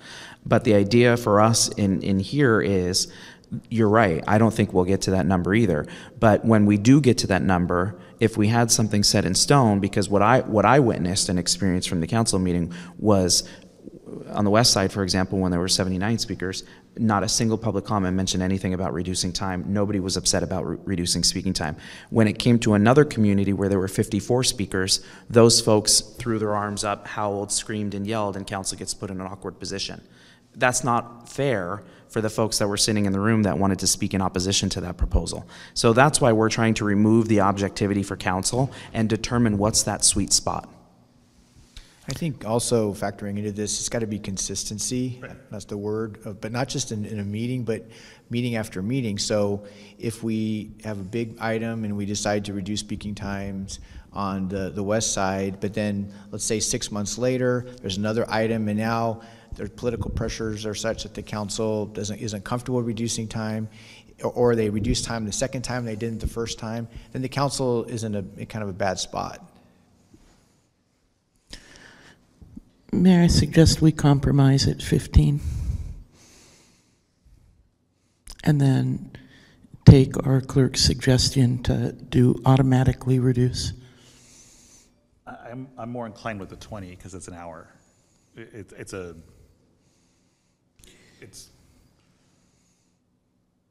clean, I guess, is what I'm trying to say, as opposed to 15 is 45 minutes. 45 minutes, pretty clean. I mean, it is generally pretty clean, but I think the hour is... It just gives us, if we go 20, we don't have to, probably not going to get to 20, so we don't have to deal with it. Yeah. But if we do get to 20, then 21, then we deal with it. Yeah, and again, keep in mind the intention of the setting towards the number of speakers is, again, to allow for more people to speak. 20 would be my... Okay, I'll go with 20. On Because I think it's just a clean, you know, the 1 hour in that case. So that's my motion. Okay. That's your motion. So what I'm hearing then is that comments would be limited to 2 minutes unless there are fewer than 20 speakers. So the standard remains 3 minutes for 20 speakers and less. Over 20, the standard goes to 2. And then you could still do the seed time thing. And you can still see time, and the max time would still be 9 based off of our last decision. And council still has the flexibility to waive that, or if council decided at the 20 that they didn't want to reduce to 2, council could by motion keep the time at 3, for example. Could I just suggest it goes to 2 at 21? Right, that's the 21st speaker would Yeah, be. and so what that looks like in the room is we get to an item and the mayor says, how many people want to provide public comment on that? We see 21 hands raised, it automatically goes to 2. I think the way it was worded, though, is at 20, it goes to 2. Oh, I see what you're, so more, we would say 21st more speaker. than. Exceeds. More, yeah, more than. 20, Yeah, thank you. Yes. So I'll second. Okay, so we do have a motion and a second. Any additional comment? Okay, everyone clear on the motion? Okay, perfect. Councilmember Campos? Yes. Councilmember Duran? Yes. And Chair McReynolds? Yes. Okay, and the motion carries. Okay. City Clerk's Office, sponsored by Southwest. So in terms of the line, I mean, I don't. Have your passports out and ready, please, with the picture open. I mean, I think I've seen it done in other jurisdictions. The line? Yeah, you call out the names, I think you've been doing a great job with it. So. Yeah, I've tried to use the land use item as a test for the lining up to try to get through them a little bit faster. It doesn't preclude anybody if they don't get in line. No, and you may have noticed in the last time there were folks who sat, even though the line was formed, they did remain sitting because they didn't want to stand and wait, for example, and then in their place in line they went up. And there's nothing that would require them, yeah. Well, in addition to the members of the community who are aging or fragile, who can't stand up easily, or other disabilities or mobility impairments. In addition to that, there still remains moments when we have health issues floating in the community. COVID may be gone, but now, in addition to flu, we have paraflu, which appears more dangerous, and even common colds. So I would hope we encourage people to stay, a couple of feet apart while they line up, not crowd each other. I envision marks on the ground. So having a very specific line with marks on the ground where people line up. So some visual aids to help folks line up in an orderly fashion. Thank you. So, maybe, may I? Sorry. People that have disabilities, or as Council Member Campos was saying, maybe we can encourage them to come first. We can offer them to, okay. Yeah, that's a good suggestion. So do we have a motion? For that, I don't know if we necessarily. For that, I don't necessarily know if we need a motion, of course, unless the committee wishes to. But I will take that feedback, and I'll be sure at our next meeting as we continue to, by the time this goes to council, I'll be sure to have the process locked down. Can you pay to get into A versus? Right. You have to pay the city clerk in cash only. Envelope, small unmarked bills. So, okay. You're being recorded. Yeah. So, well, I want them to get it right. Okay. So let's jump back to the beginning. I kind of want to take these. Let me go to the public first. On the items 1 through 22, 21, 22. Yeah. Is there anybody that has any comment that they'd like to? Yeah. I heard comments during general public comment on item number 12. Okay. From Mr. Handy. I noted that. Yes. And 21. And 21. Okay.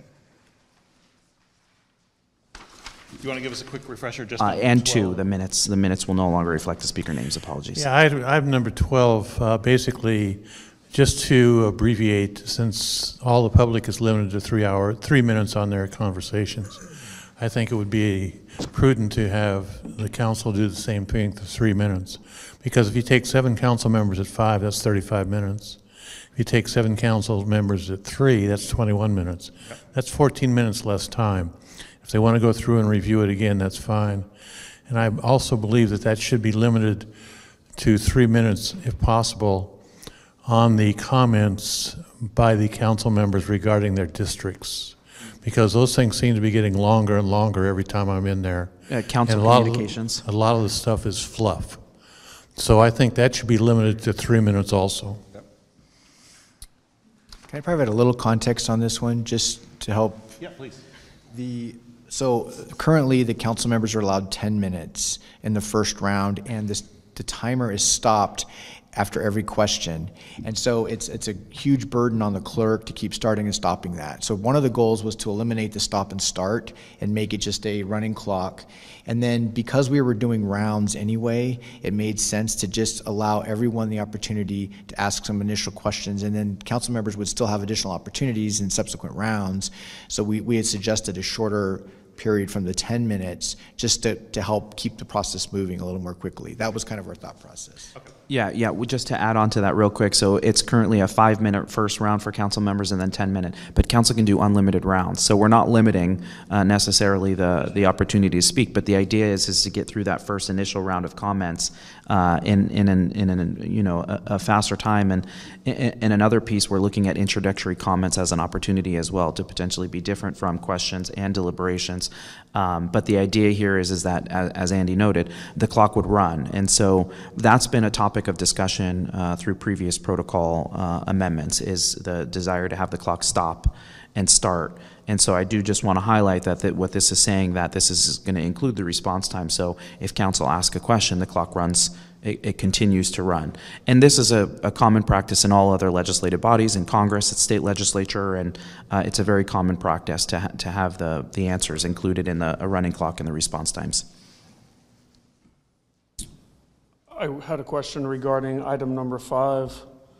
I believe it's 1.7C. Do you mind if we, I'm happy to, if we could just stay on 12 and. Okay, fair enough. Finish it. Yeah, just to finish those. Thank you. Can I ask that question later? Yeah. 12 or. On 5. Yeah. Yeah, oh yeah. Thanks. Yep.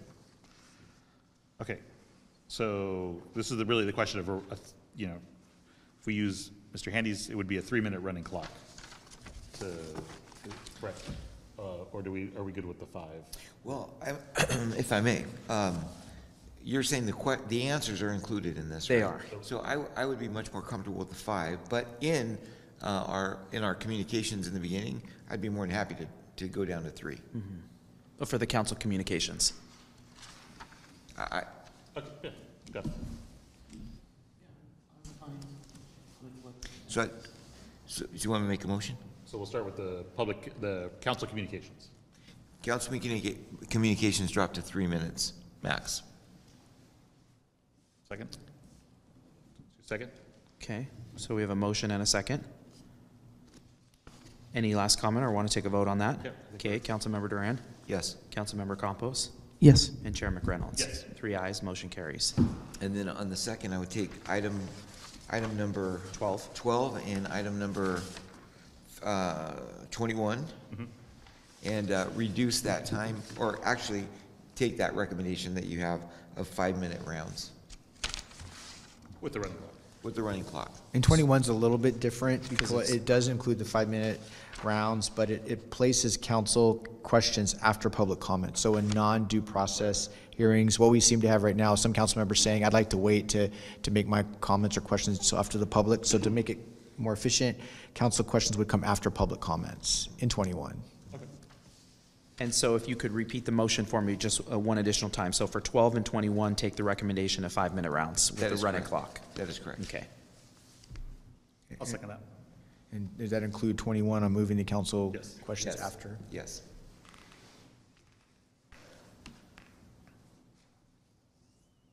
Okay. We do have a motion and a second. Any last comment?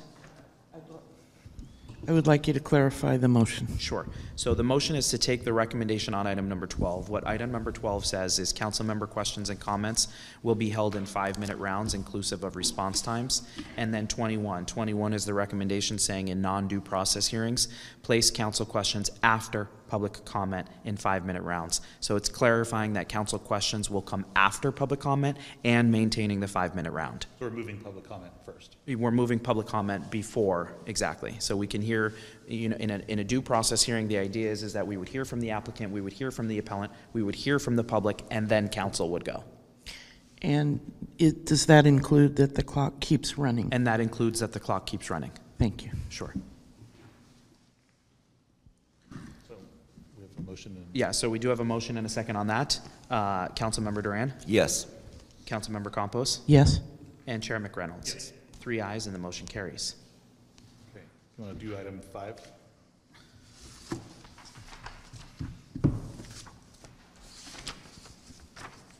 Thank you.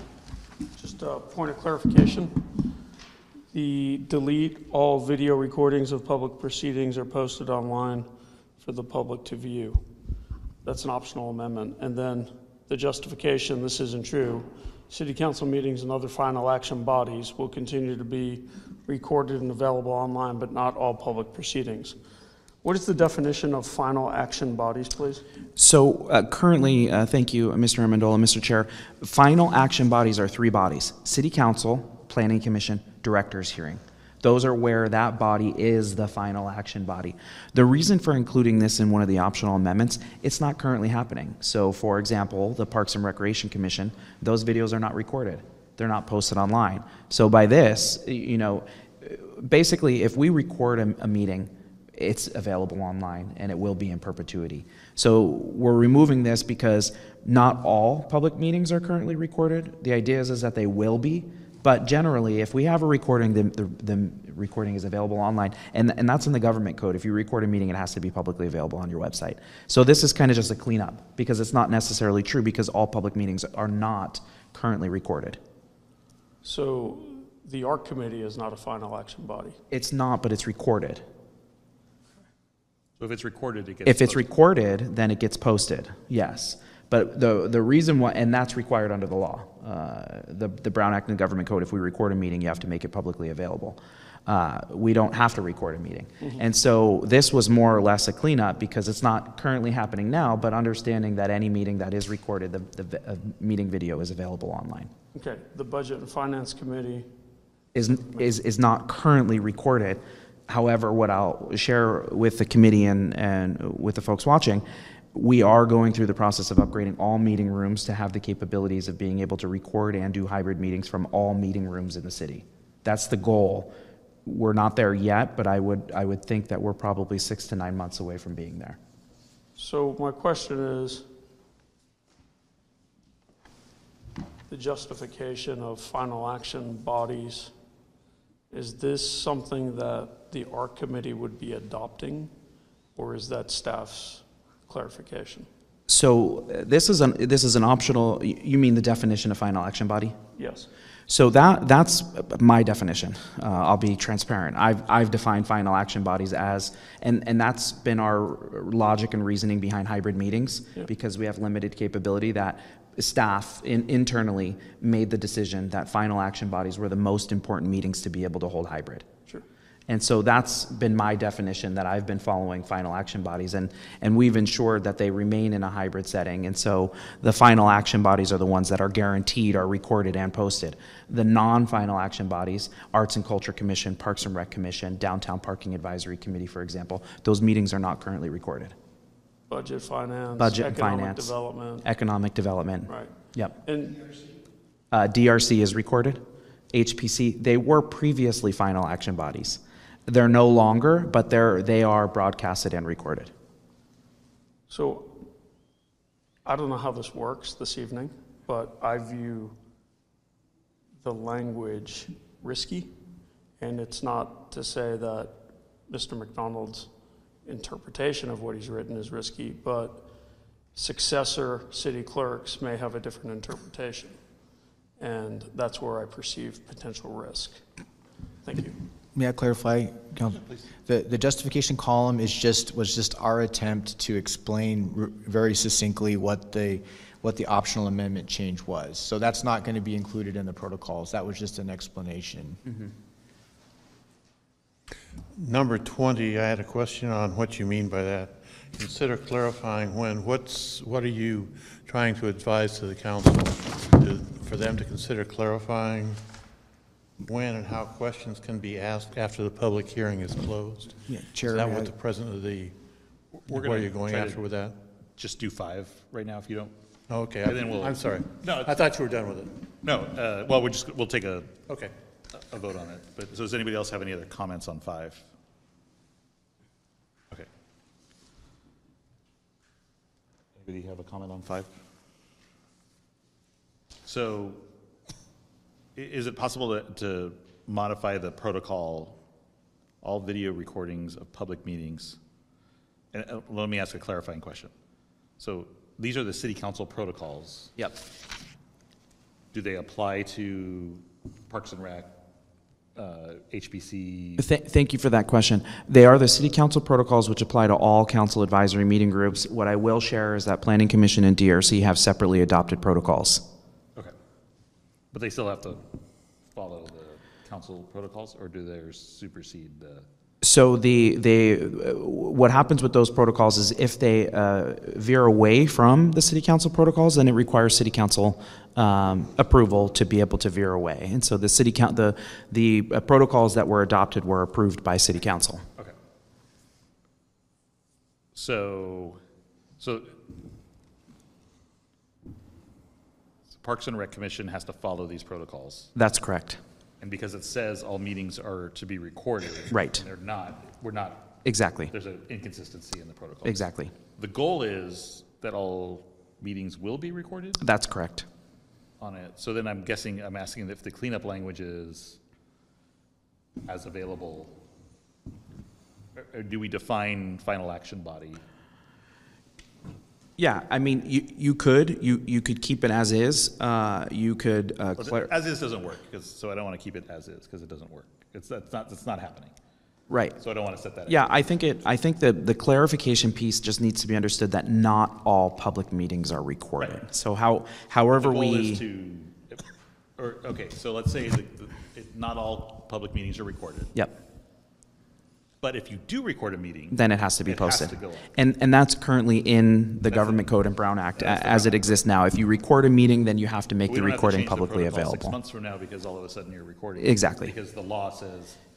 And that's why our recommendation is to remove it. Okay.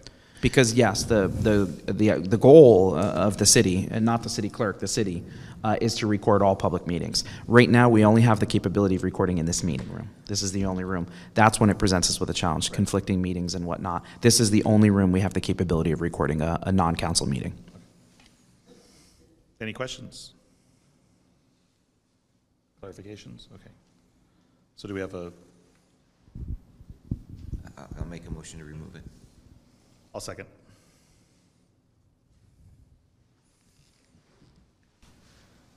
Question? Okay. Yeah. Okay. Councilmember Campos? Yes. Councilmember Durant? Yes. Chair McReynolds? Yes. 3 ayes, motion carries. Okay. So Mr. Handy, you had item 20? Let me see where I was at with that. Yeah, 20 was the 20. the piece Yeah, about. I just was trying to understand what they mean, Sure. what the procedure is going to be on that. That's going back to the council to make a decision how they want to handle it. Yeah. Chair McReynolds, I can explain this. Yeah, please. So due process hearings are just that. They're supposed to be a due process. And so the idea is kind of like a court where the judge hears all of the evidence, or the jury hears all of the evidence, and then at some point the evidence stops coming in and they make their decision.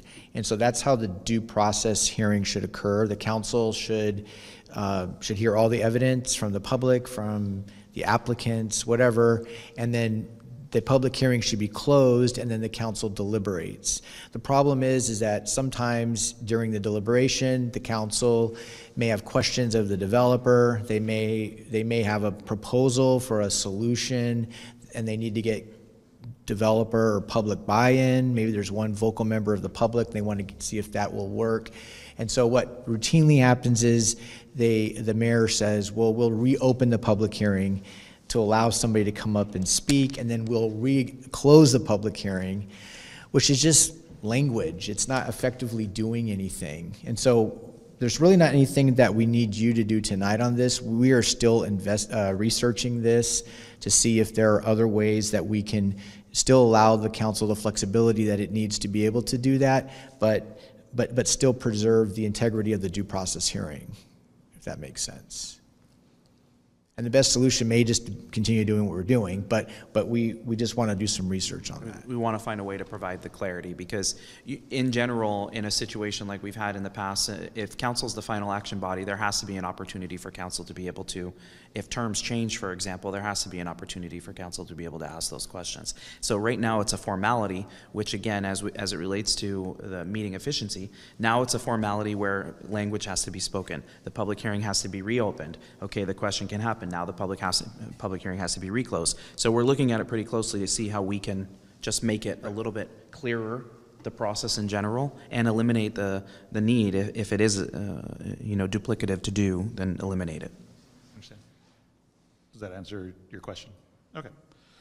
So then, do you have a different one that you want? Yeah. Okay. Want to talk about that one or wait? Yeah. Okay. Number 17 says allowing abstaining votes without disqualification. I understand that, but will that be listed in the voting record as being abstention? Mm-hmm. Yeah, so currently in the vote count, I do list abstentions, and I put none. This comes up, we have a protocol right now that says if a member's present, they must vote yes or no on an item. So this is a question for the committee. It's something that Andy and I have both discussed. I haven't seen a protocol like this in the past. What our protocols say is you can abstain if you have a financial conflict of interest only. That's the only reason for being able to abstain currently in our protocols. This recommendation partly comes from me because I would argue that a council member should be able to abstain for other reasons as well. And whatever those reasons may be, they could be other than financial conflict of interest. What about a perceived conflict of interest? What about, for example, we had a council member recuse themselves because they received a political contribution from somebody in the past. It's not a political financial conflict of interest qualified under the FPPC for abstention, but they wanted to abstain. Our protocols currently say they have to vote yes or no. So this is really a question for the committee. Does the committee or council believe that they should be able to abstain on votes for non-financial conflict of interest reasons? And may I add to that, this is kind of in conjunction with number 18. So what could happen now under the existing protocols is a member of the council could step out of the chambers during the vote, and under the existing rules, they could then, if the vote were tied, and they could come back in and make a motion to have a revote because now they're back in. So it really allows a council member to game the system. Maybe they want to vote no, but they want to see how it goes, and then they can make a decision on how they want to vote or if they want to revote or not, depending on how it goes. So if the committee is inclined to allow abstaining votes, then that kind of eliminates that or takes away the charm of that, I guess, because now they could register an abstain vote. So it's just an option for the committee. So my question is, how does the quorum work? So if there's an abstention. So based off of our protocols or our charter, our quorum remains at 4 always. Quorum doesn't change for us. Quorum is 4 regardless of abstentions, absence, vacancies. Our quorum is 4. Our quorum does not change. So let's say we had 6 council members in attendance, one of them abstained. Yep. So a 3-2 vote is still a... 3-2 is still successful. Mm-hmm. And so what happens if 4 people abstain? Then by virtue of the abstentions, the vote fails. Right? Because then you'd have 3, either yes or no's and abstentions. The vote in that regard would most likely fail. And I believe that is probably one of the reasons for a former recommendation to not be able to abstain, because some argue that some might use the abstention as a no vote, but they don't want to record a no. And that could potentially, I don't have the background as to why that could potentially have been a reason why a recommendation was made, because ideally one could argue that an abstention is the same as a no vote, but a council member may be abstaining for a reason other than a reason for voting no, for example.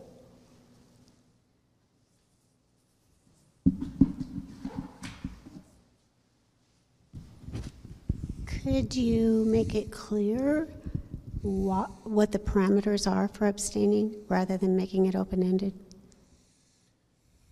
I'm not certain we'd be able to capture everything, because what if, for example, I say I really hate the tree on that street, so I want to abstain from that vote, right? So I don't know how you would capture all the different scenarios, for example.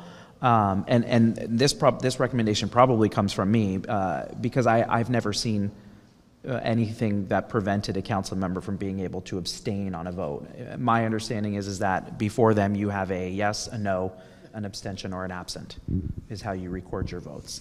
Of course, these are the council protocols and a council decision.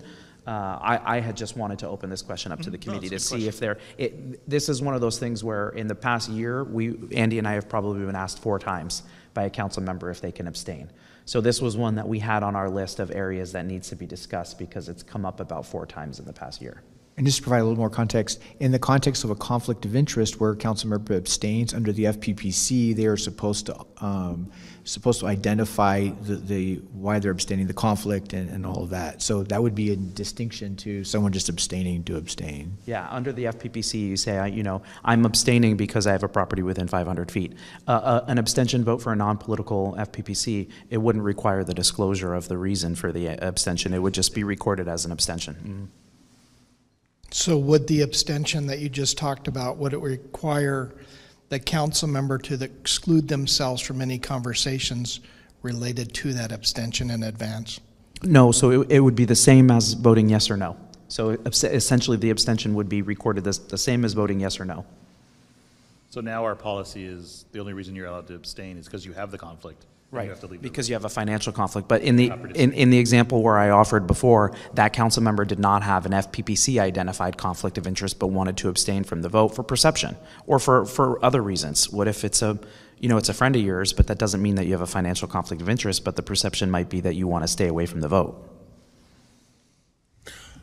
Another thing that's really not on here that concerns me is watching some of the votes in there. There were some contentious items where they were doing a roll call vote, and I was watching the people as they were roll calling, and as it went down the line, the people at the end could change their vote with no effect for political benefit.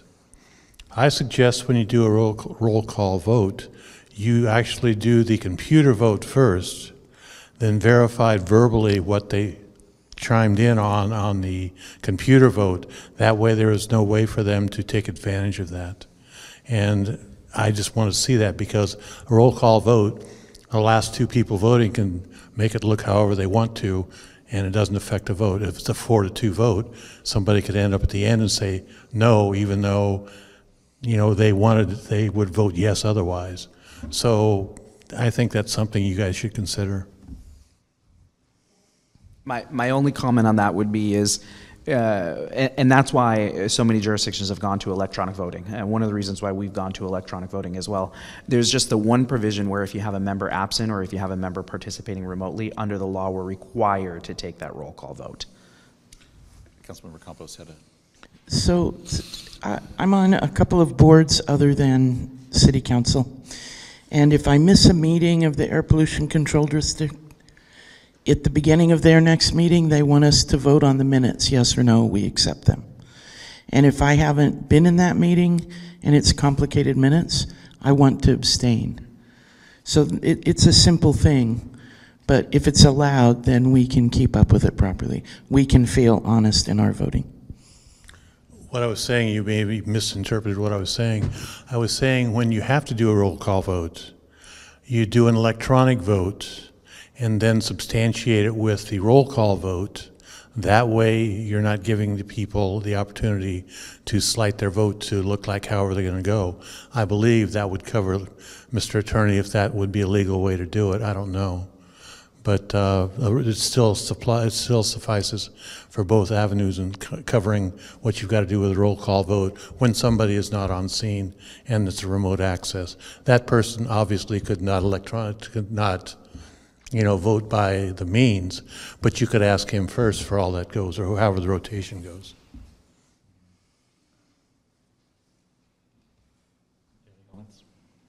Okay, it's about 9 o'clock now, so I would like to consult on this item a little bit here. So if it's the pleasure of the committee, I'd like to table the rest of these items for our next meeting, and then pick up where we left off on that. And before we go to the comment, I'll just comment about the continuation. As the committee knows, we've struggled to set a meeting date. We also have the requirement that we go back to council with the proposed amendments next month. So I just want to, let the committee know and folks here today that we're most likely not on track to meet that goal to get back to council by that November deadline.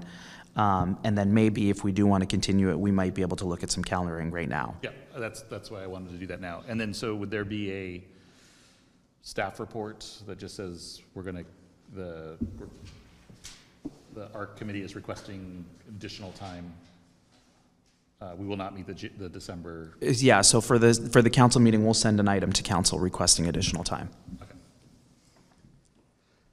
So just a couple quick comments. So Mr. Chair, at the outset of this meeting, you solicited some positive feedback about things that are going well. So I'd like to make a couple of comments.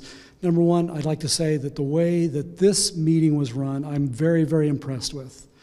I think the way it was run really facilitated feedback and clarification. The fact that you took timed public comments at the outset and then turned it into a give and take session really allowed for instant clarification of misunderstandings or issues, which really facilitated making this a very productive and, dare I even say, enjoyable city meeting. So thank you. My compliments on how this meeting was run. Secondly, there was reference earlier to the, let me call them unwelcome online intruders. At the last city council meeting, I think the protocol that was put in place worked excellently, and that was, Andy, for you to, at the outset of public comments, to give your admonition that if you stray off topic, you're cut off.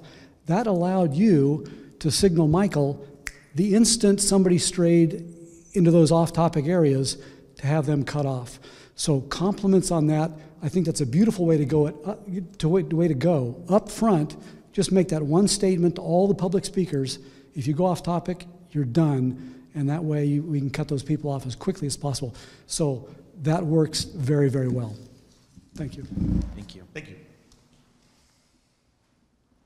Anything else? So then we're going to try to pick a meeting date. Okay. For this. So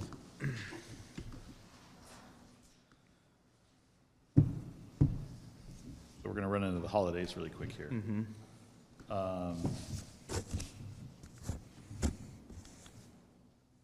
And then I don't want to conflict with the West Side meeting again. Nope, you don't. So when is that? The first Wednesday. The first Wednesday. Okay, I was going to suggest the 6th. So that's The 6th is a city council meeting. No, December. I'm sorry, December. December, yeah. No. So. And the 2nd is the city council. The 4th is the city council meeting. I know there's other committees. That Generally, the first week of the month tends to be the best because the committees start meeting the 2nd, 3rd, and 4th weeks of the month. So generally, that first week of the month is kind of open in most instances. So Tuesday or Thursday would be great with me. Yeah. So my question, I guess we'll start with the 5th, which would be Tuesday the 5th. Mr. Duran, or Councilmember Duran? Tuesday the 5th? Tuesday, December 5th.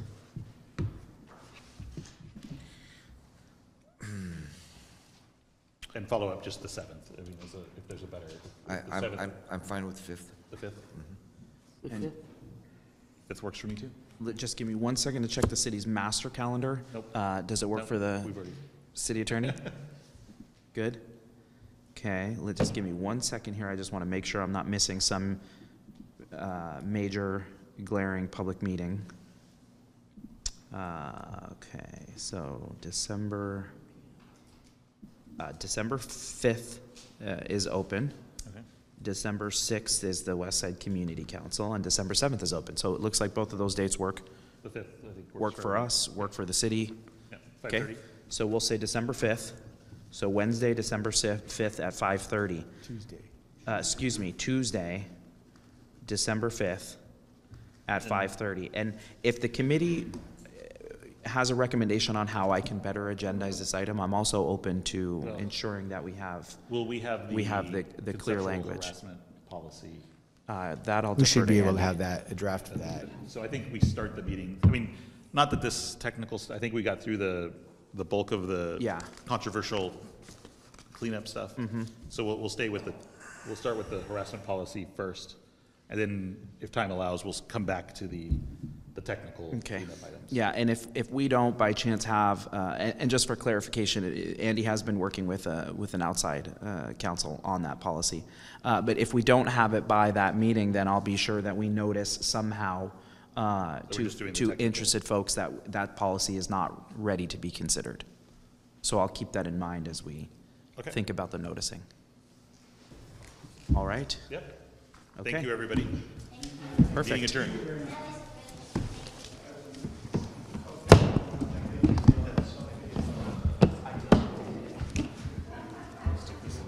Winning hearts.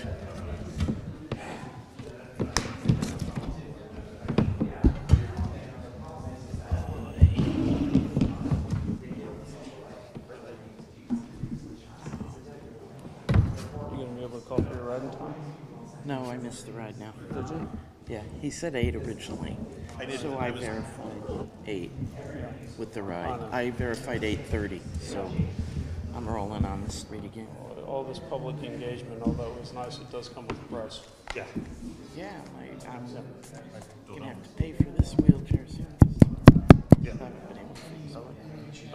I'm sorry, I'm staring into the. Is that your backup? This is a rental. Yeah, okay.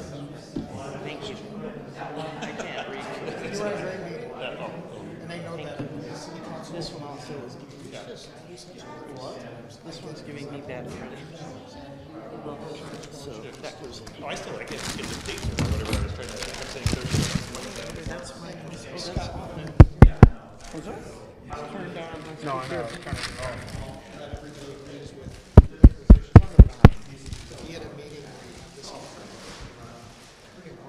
Yeah, no, I agree. I mean, I think it should be, but it's also, it's a smaller. Oh, yeah. You know, I think we should take advantage of when we're doing the informal. I mean, you have to have you have 70 speakers, it's gotta be a formal process. Well, former FAB meeting. You gotta have small things, I'm sure. Watch the dynamics, and of course, Alex was in there at the same time. It was a mess. But this is good. It was everything. Thank you. Much appreciated. Thank you. Yeah.